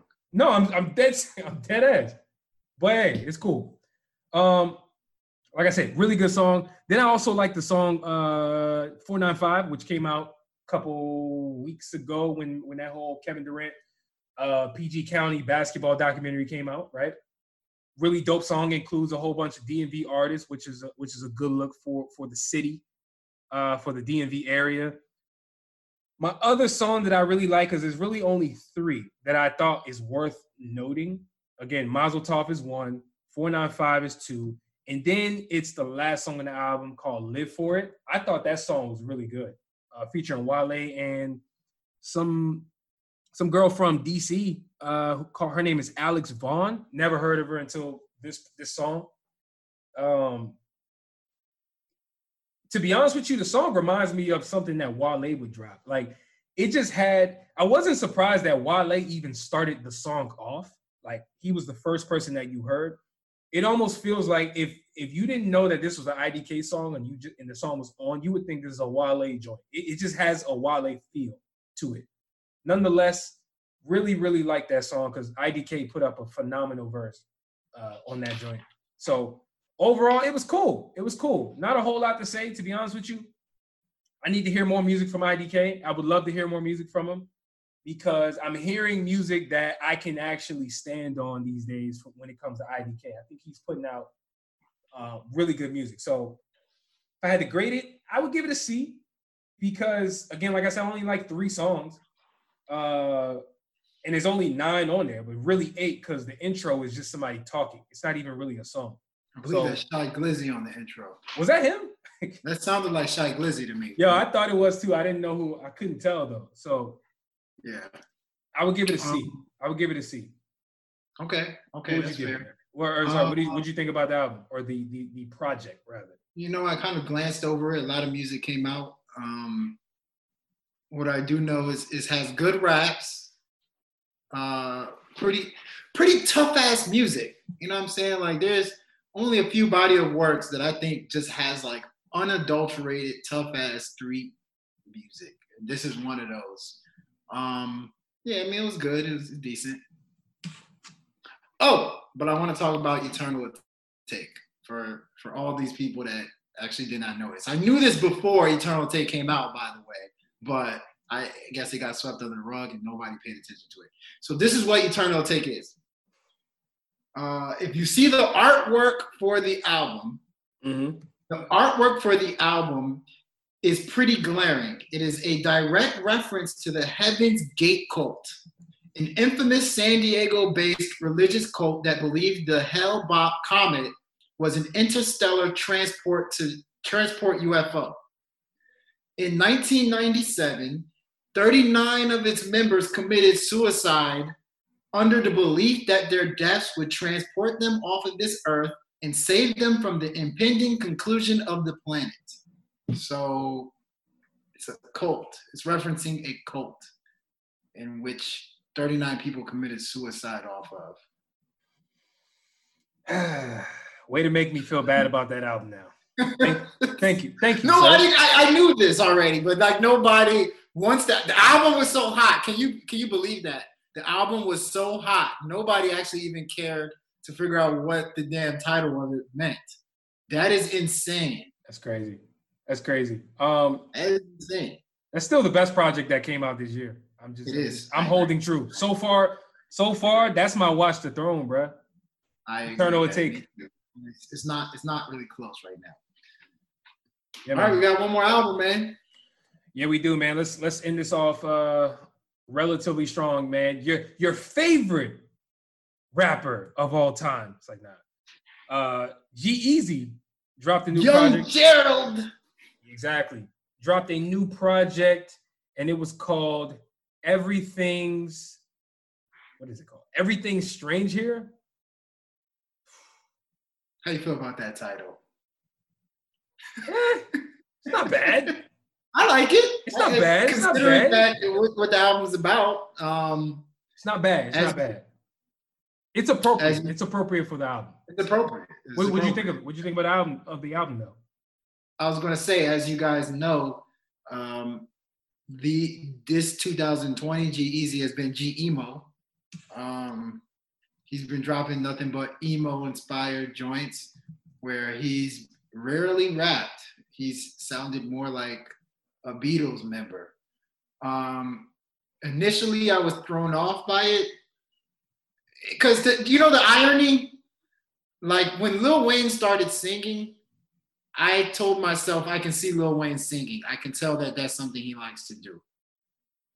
The irony is that G-Eazy to me has always been a one-dimensional rapper. So for him to just out of nowhere come with this like very experimental sound was pretty interesting. So this album features a whole bunch of alternative music. G-Eazy sings on majority of the songs. He hooks us up with trippy vibes, rock star vibes, emo lyrics, etc., etc. So to make me enjoy this album and listen to it straight through without being annoyed, do you know what I did? I told myself G-Eazy did not make this album. So this is not G-Eazy. This is somebody else. And once I did that, I appreciated it more. I said, this is G-Emo. Just check out anything you know of G-Eazy, just eliminate it from your mind and then listen to the album, and it'll be a lot better than it was when you thought, why the hell is G-Eazy making this music? So with that being said, I give it about a D+, C minus. Oh, what? You said a D+? Yeah, D+, C minus. I mean, the music is experimental.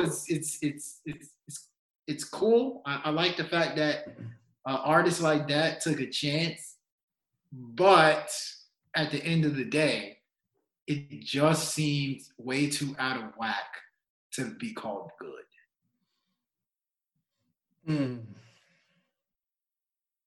I was going to elaborate more on this album, but we've been talking about albums for like an hour, so I'm like, nah, let's just go quickly on this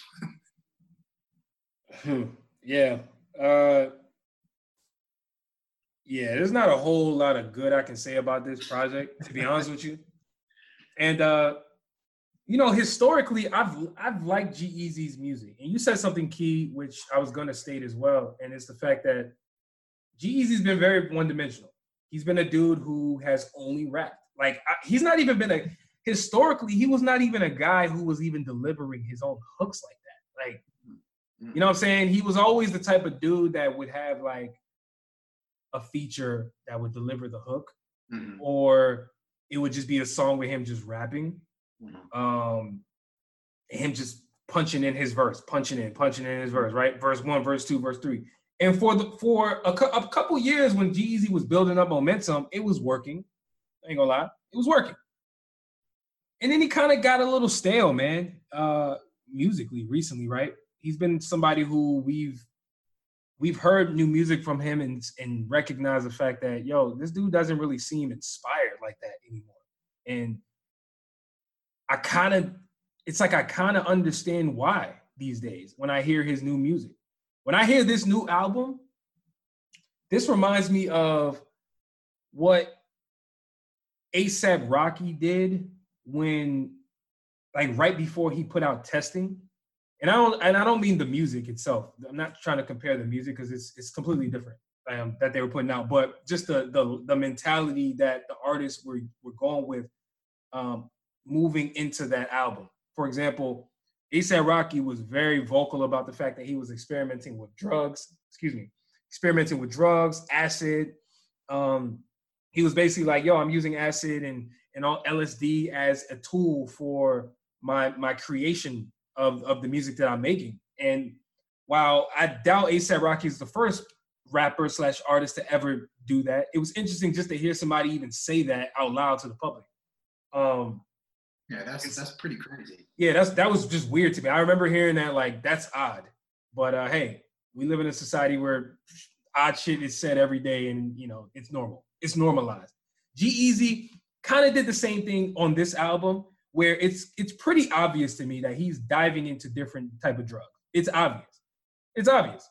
He talks about it in the music pretty openly. He's not apologetic about it. And he's obviously switched up the music that he's made. And I can honestly say I don't like it. I don't like it. I don't like the music that he's putting out. It sounds very low quality. It sounds very, very unpolished from a songwriting standpoint. It just doesn't feel authentic. I'm not doubting that he's having these emotions, right? Like in his real life. I'm just saying, I just don't feel like those emotions are being conveyed well musically when it comes to what I'm hearing now from him. So, I'm always down for artists experimenting because, hey, man, art is expression. If there's no rules to this, man. You can do whatever you want. You can switch it up and do whatever you want. It's up to you. That's the one thing I love about music. Is that it's your voice. It's whatever you feel like doing and you feel like putting it out, go for it. However, I have the right to not think it's that good, man, or not seem like you hit the mark with the music or what you were trying to do. So, like I said, man, this is low quality, dog. I just can't get with it. I'm not sure if I will. I do want to point out, though, that he had 2 songs that I liked a lot. One of them was called "Had Enough," that really was just him rapping, and it kind of reminded me of what I traditionally am reminded of when it comes to G-Eazy. So "Had Enough" is cool, and then the other one that I really like has a couple random artists that I've never heard before on it, and the song is called "All the Things You're Searching For." Interesting song, man. I ain't gonna lie. I actually enjoyed that. I added that one to my song list because if I'm saying anything positive about G-Eazy and this new project, it's the fact that I feel like he connected on that song. Like it felt believable. It felt like that was him, even though he's never really shown this side of himself musically. So I'm gonna give this album a D-. This is about a D-, bro. Like it's bordering a failing grade. If it wasn't for the fact that the album just came out, I would probably give it an F. But I'm giving this a D-, bro. This is not good music. It's just not. It's not good music. So that's how I feel, man. That's interesting. I think when it comes, to experimenting, people have to F with you. Like, it's not a coincidence that only a select number of hip hop artists got an opportunity, let alone got a chance to even get an album passed with them completely switching up their style. Like, how does the record labels like feel about you just completely switching up what you were successful in and just rolling with a whole completely different sound? How do you get past? And I feel like the people that were able to get their albums released were the great ones, like Lil Wayne, Kanye West, people like that. And so Young Thug got to do an R&B album, but he's a great one to me, in my opinion. I don't think G-Eazy in any type of way has shown that he's liked that much by musicians, by listeners. Sorry. So it's interesting. Yeah, what I want to know is, how do the hardcore G-Eazy fans feel about this? You know what I'm saying? Like, how did his fan base feel about his switch up? That's what I'm curious about, because I know how I feel about somebody who's a passive G-Eazy listener, and I really don't. I want to hear that perspective. You know what I'm saying? That's my point. I don't know if G-Eazy has a major fan base. Like, fan base gonna ride or die with you. I don't know if G-Eazy has a major fan base. So, but anyway. Yeah, man. Anyway, who cares? Because I'm not listening to the joint again. But yeah, let's move on to the next segment. The ill and the not so advice. So with the ill and the not so advised, we're gonna switch it up for you guys a little bit. Because we want to get into some of the songs that each of us really like or really hate, at least the notable ones only. So with that being said, you want to go back and forth one by one, or do you want me to go first? How you want to do this, bro? Yeah, go ahead and say what songs you're feeling, then I'll tell you what songs I'm feeling that came out in these weeks. All right. So first and foremost, some of the songs that I was really feeling. Number one, I have to start with Lil Baby. Lil Baby dropped a song called The Bigger Picture about a week and a half ago to 2 weeks. And depending on when you listen to this, that date that I just gave won't matter. But the point is, for somebody like Lil Baby to continuously show the fact that he has his ears to the streets, first and foremost, he's overachieved as an artist as far as I'm concerned. I never thought that Lil Baby would even be at this point to even be recognized as a notable rapper, and let alone talk about the Black Lives Matter movement, giving his perspective on police brutality, talking for the streets, talking for hip hop, and do it at such a high level. I never thought I would see this. I got to give big props to Lil Baby for his song called The Bigger Picture. It's one of those songs that I listen to and I get chills. And that really doesn't happen very often to be honest with you. And that was one of those songs for me. So shout out to Lil Baby. The next song that I want to talk about is a new joint that dropped by an artist that I just got put onto via Spotify. You know, they be having them random ass mixes. His name is Tyler Yahweh. I don't know if I'm pronouncing it right, but he dropped a new song with he dropped a new song with Post Malone. The song was called Tommy Lee. I really like this song, mostly because it gave me those emo vibes that I was reminded of as to why I like people like Juice WRLD and XXX Tentacion. At least at least the best parts of those artists that I really rock with. So and of course, man, Post Malone never fails.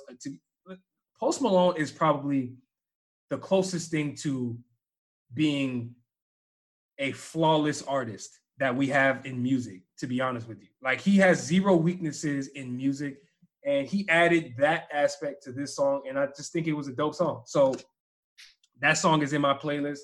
Also, I've been put on, like I said, I got put on the Tyler Yahweh, and I've been listening to this man's music nonstop since. So check that out if you guys get a chance. The next song after that is J. Cole. He dropped a new song called Snow on the Bluff. I don't know what that means still, but it was an interesting song where he was self-reflecting on his role in, you know, the police brutality, Black Lives Matter movement, where he's someone with a platform, he's an artist that has a voice, and him feeling like he's not worthy of that crown, if you will, that people have placed on him. It was interesting to hear an artist like him basically say, yo, you guys, I'm not what you guys think I am. Don't get fooled by the fact that I got a college degree. I'm just a nigga who be rapping. He doubled down with that on Twitter, saying, I'm just a nigga who be rapping. There's plenty of people out here really as a part of the movement. And I know you guys think I was dissing No Name. But you guys go follow her because she's the type of people that we really need to be looking at in times like this. So I thought it was an introspective song. The song was met with a lot of backlash, including No Name herself, who dropped a response to that song, which, by the way, was fire. She can rap her ass off.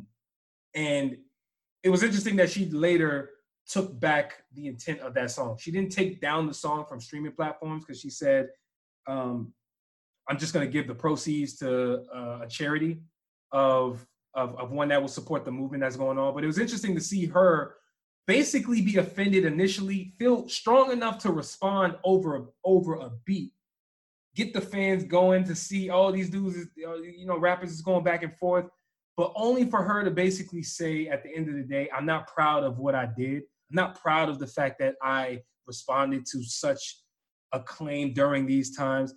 We can go on and on about the back and forthness, but it was an interesting moment, something that needs to be stated. Overall, I think both of those songs were pretty good and should be mentioned. So, and then lastly, Lecrae, the Christian Mingle rapper himself. Lecrae is one of them dudes that he's been just bubbling.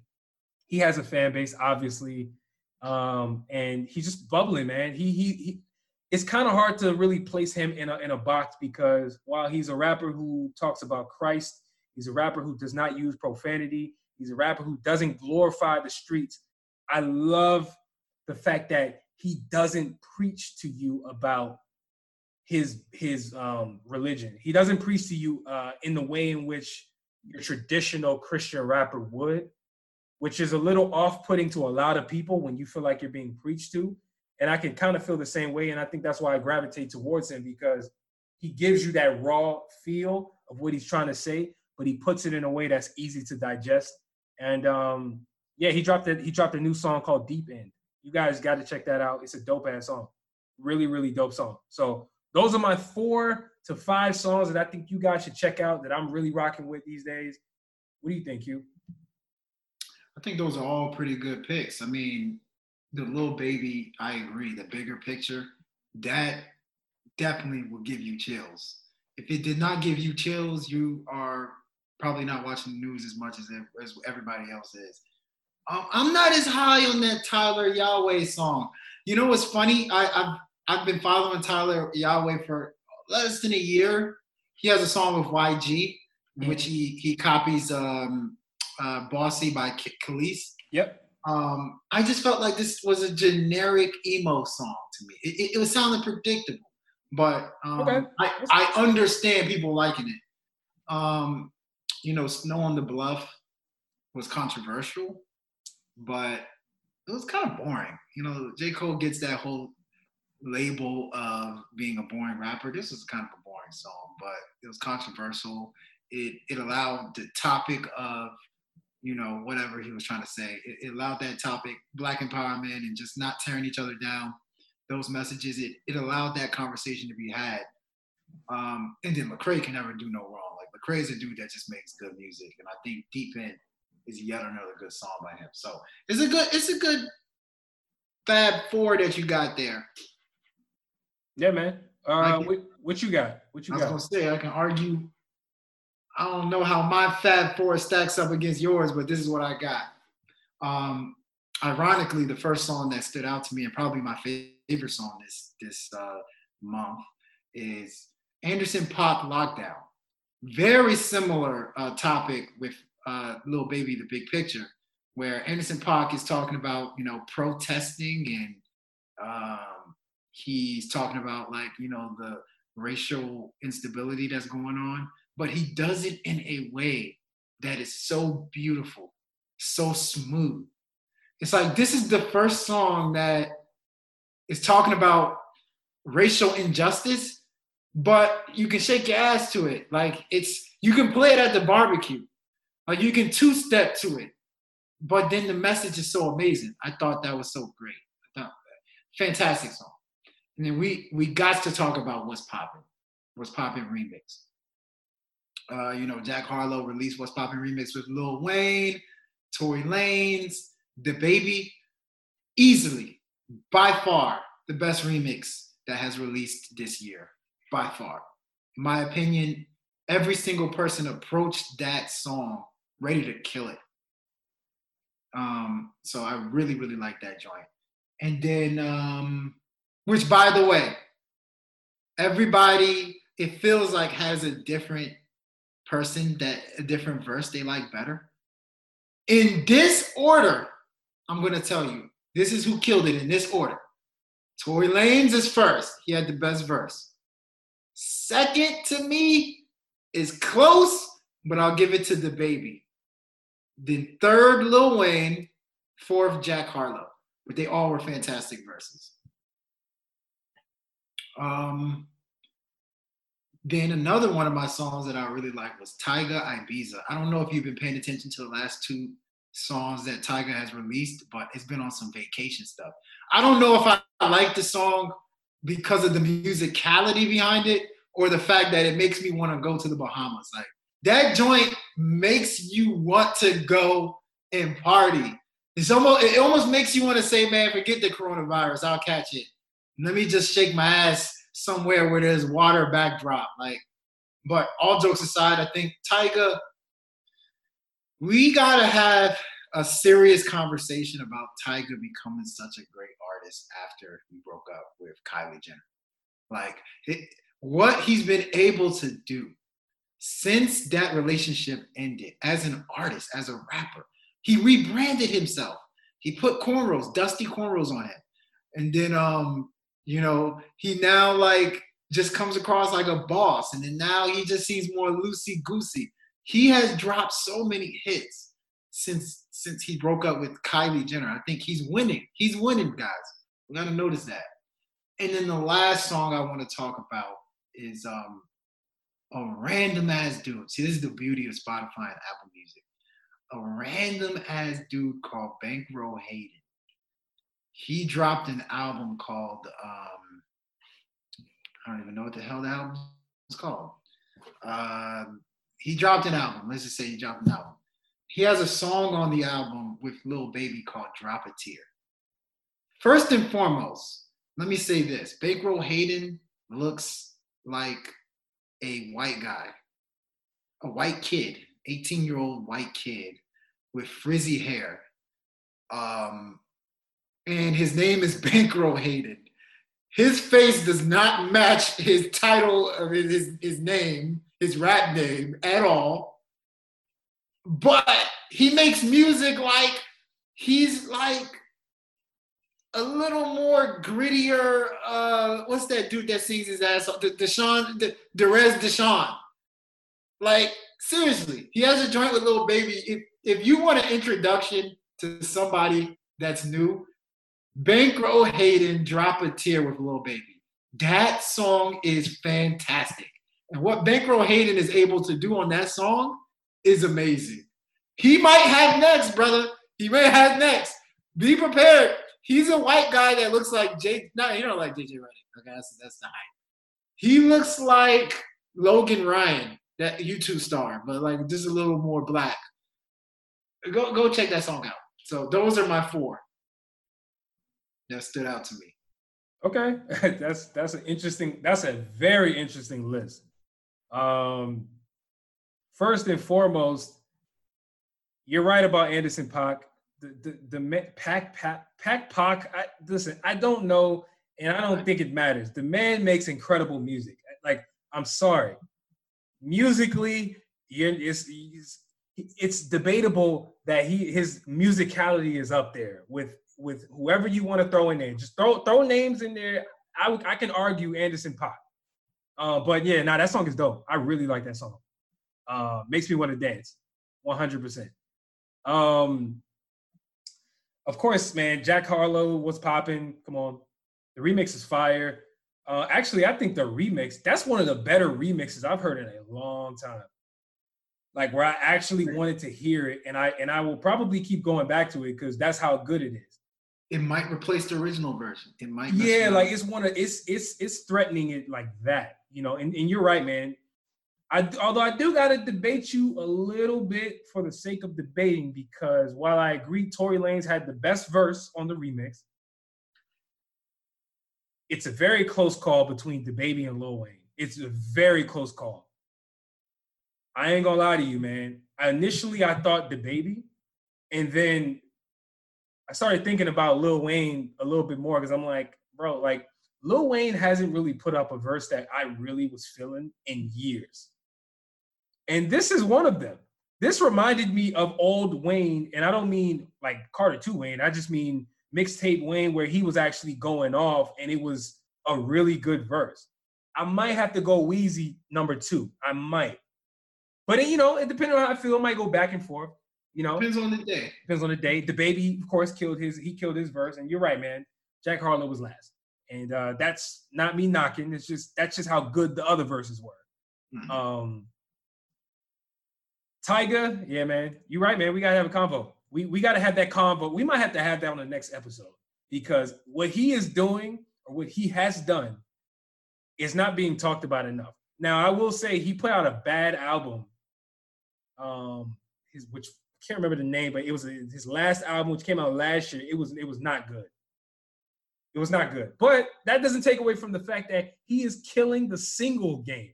He is dropping singles that is fire. You know what I'm saying? So I'm with you with that. I'm with you on the Tyga. I think the other joint you're talking about was he put out a joint called Vacation. Vacation, yeah. Vacation was the other joint. So yeah, man, I'm with that. And then I'm not yet hit to this Bankroll Hayden guy, man. The album that you were talking about that he just dropped is called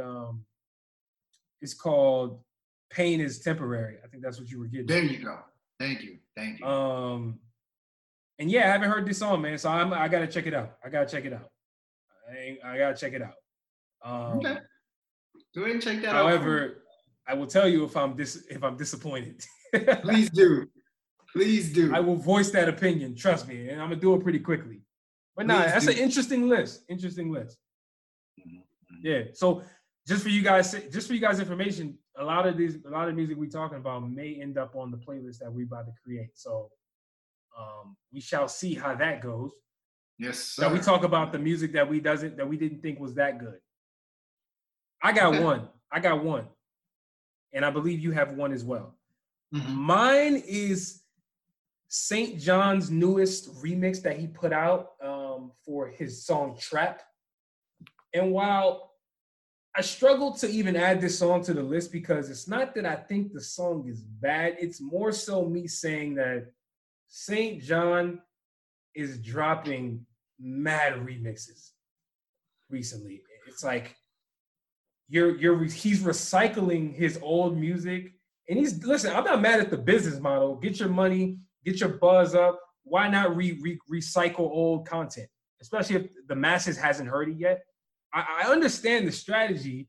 However, as a consumer, this is a selfish one. I ain't gonna lie. This is a selfish pick of mine. As a consumer of St. John, somebody who streams his music pretty often, actually, I'm tired of the remixes, man. I'm tired. And it's not me saying that I need new St. John music, because I'm not one of those fans that's just like, yo, give me new music. Because he put out one last year in the fall, and I think it's still sounding really good. I don't necessarily need new projects from him. It's just like, bro, don't try to bamboozle me with the remixes, man. Like, please. He's put out about 3 to 4 remixes to the same songs that he's put out in the past, and it's getting a little tired. It's just a little bit. I'm not mad 100%, but nonetheless, listen, you guys check out his remixes. You might fuck with it. You might be like, what the hell am I talking about? But hey, yeah, that's the one song or one aspect of songs that are not so advised that I will point out. That's it. You're a major St. John fan, so I can feel your pain where it's like, don't just put out stuff just to put it out. Like, but it's clear he has a formula that's working. Like, for a lot of people, they like Day and Night because of that EDM version of Day and Night from Kid Cudi. So, there's money there that nobody wants to really talk about. There's money in that EDM remix. Oh, there's hella money. And also, one of the other things is the fact that he's such a new artist to the mainstream that people are probably finding out about him through the EDM song. So, hey, I'm not mad at the business model, not mad at it at all. Didn't you used to hate? It's your money, bro. By the way, didn't you hate when you would go to the club, right? And the club wasn't necessarily a black club, like say Ibiza, ironically, Ibiza in DC, where sometimes they'll play regular versions of the song and sometimes they'll play EDM. Yep. But you would not know until the beat drops. So you're like, all right, here we go. It's about to drop. It's about to drop. You're like, damn. Nah, you know what's crazy though? I was trying to hear some damn Lil Wayne. Nah, my experienced ears over the years have been able to detect the tempo. Because they usually give you a hint when the song comes on. It's like the tempo is quicker. Yeah. It's a little different from the original. You can get a hint if you're paying attention. But of course, if you're in the club and you're drunk and you're not totally paying attention, you may think it's the original. Yeah. Yep. Exactly. 100, exactly. Man. What you got though, man? I think this one's obvious. I think it's on everybody's list, but it's Trolls with Tekashi and Nicki Minaj. While I don't think the song is horrible, I think the song is very calculated. And as somebody that loves music, I don't like the feeling of hearing a song that you can tell was made with the intentions of catching people's attention. I just feel like Nicki Minaj, a lot of times when Nicki Minaj features on songs, she just wants to see a major reaction.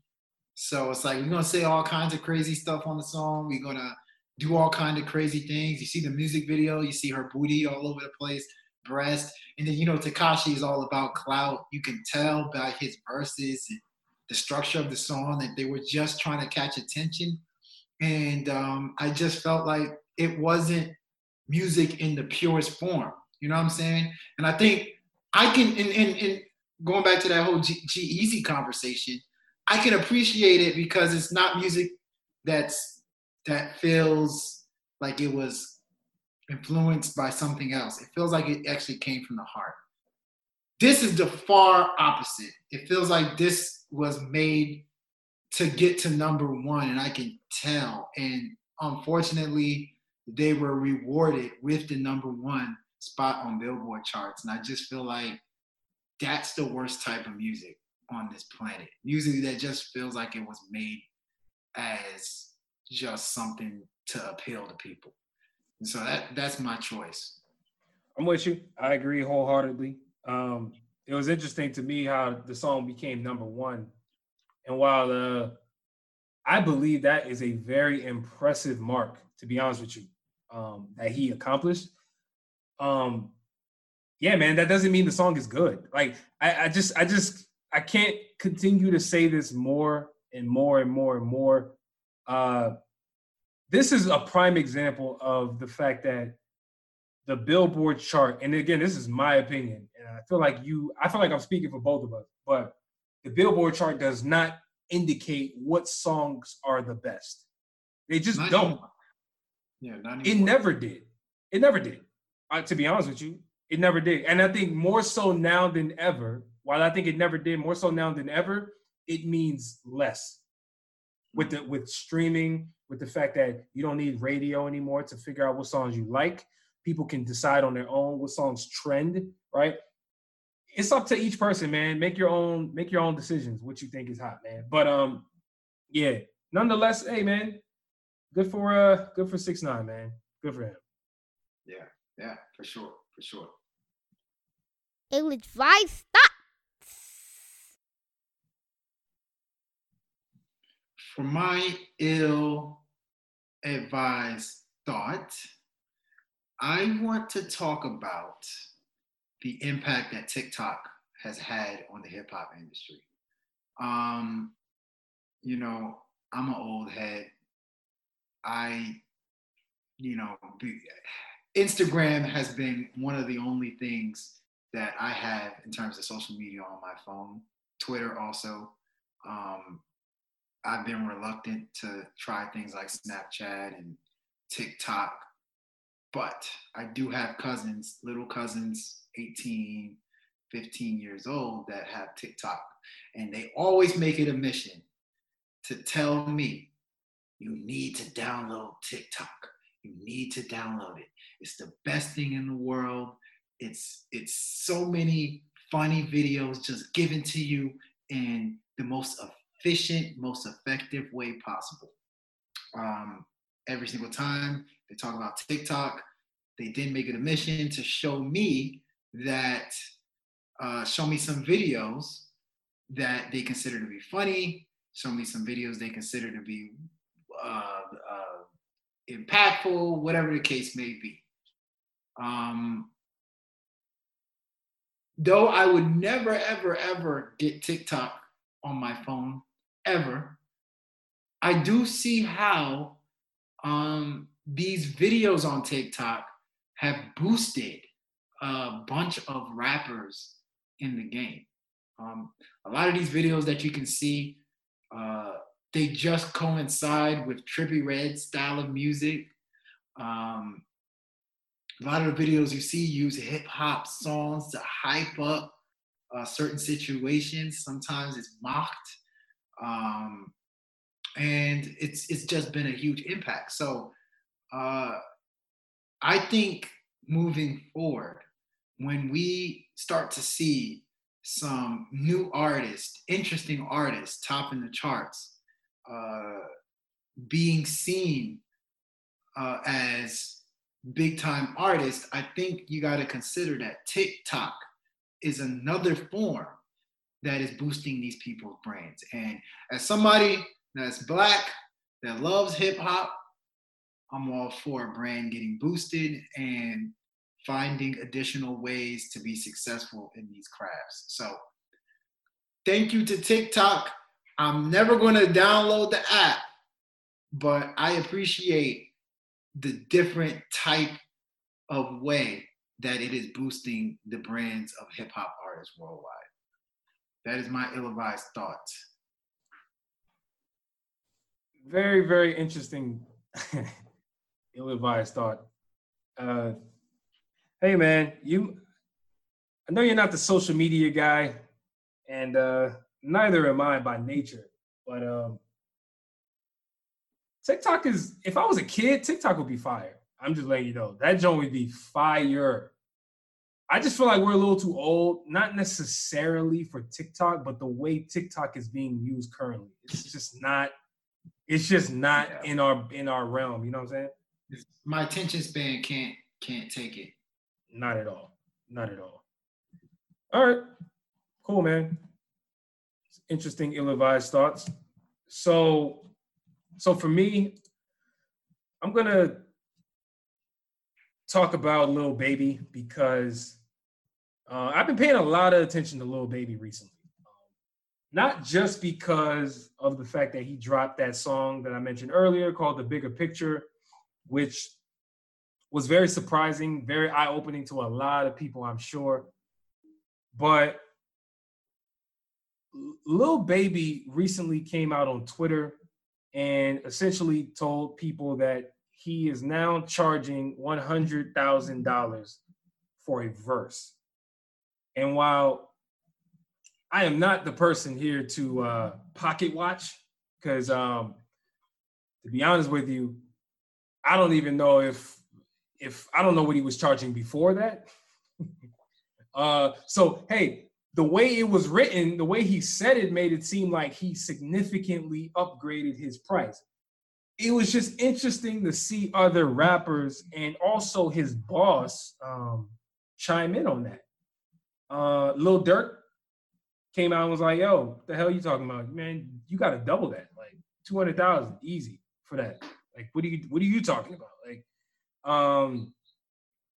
Like I said, the head of his label, Quality Control, aka QC, Pete, was another person who came out publicly and was like, yo, yeah, at least double what you just said.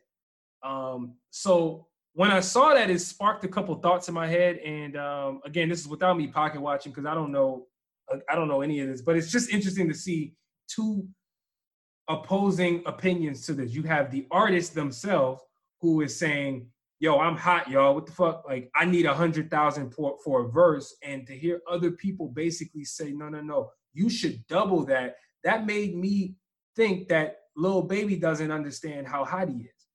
And while I don't even know if that's true,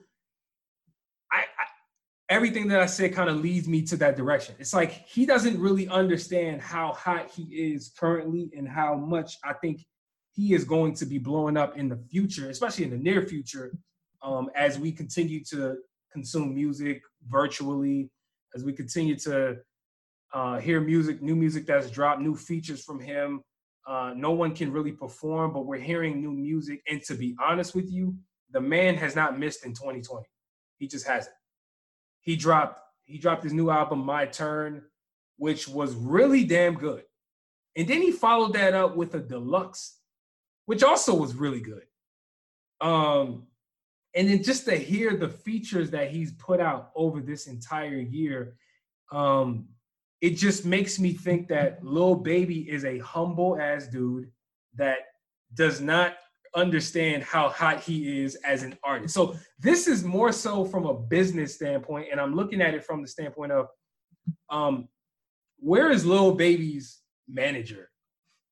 If where's Lil Baby's manager? They need to be negotiating this man's rates appropriate to how hot he is. Because to be honest with you, that 100K number doesn't even sound very high for somebody the caliber of what Lil Baby's putting out right now, especially because I've heard other artists who have charged significantly more in the past. I remember hearing a year ago that Nicki Minaj was accepting like 500,000 a verse. I was like, when I heard that number, I'm like, what the fuck?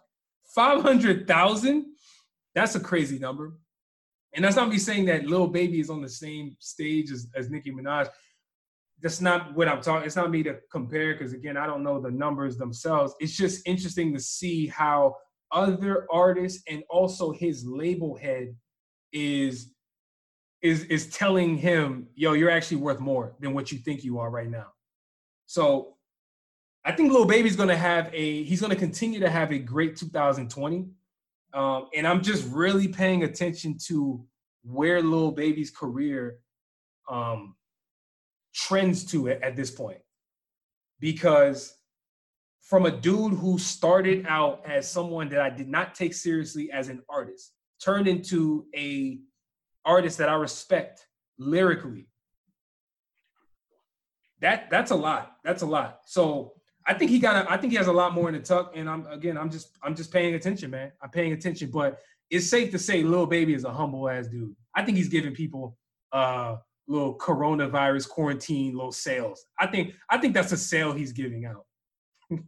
Like I think it's a discount. I don't even think that's the real price that he's really worth. But hey, I digress. That's funny. I mean, because I think that's what it really is. It's just humility. Because, I mean, even before he made this comment, I was seeing him featuring on, like, everybody's stuff. He doesn't have limits. He's on this guy that I'm talking about, Bankroll Hayden's album, you know? And if Jay-Z was his manager, I'm pretty sure he won't let him work with him, you know? And I think that's the thing you got to admire. Like, as big as Lil Baby's been, he's been grounded. And I think that's pretty dope. For sure. But I will say this. Anytime somebody talks about how much they charging for a feature, doesn't it make you start looking at the people that they feature on that are random? Like, oh, bro, you paid $500,000 for this. Like, when I look, like, now I'm questioning this Hayden guy. How much did he pay for Lil Baby to get on that song? Well, So yeah, now you're right. You're right. But I mean, to be honest with you, the money is not really coming out of these dudes' pockets directly. You know, I actually thought they were doing it as favors.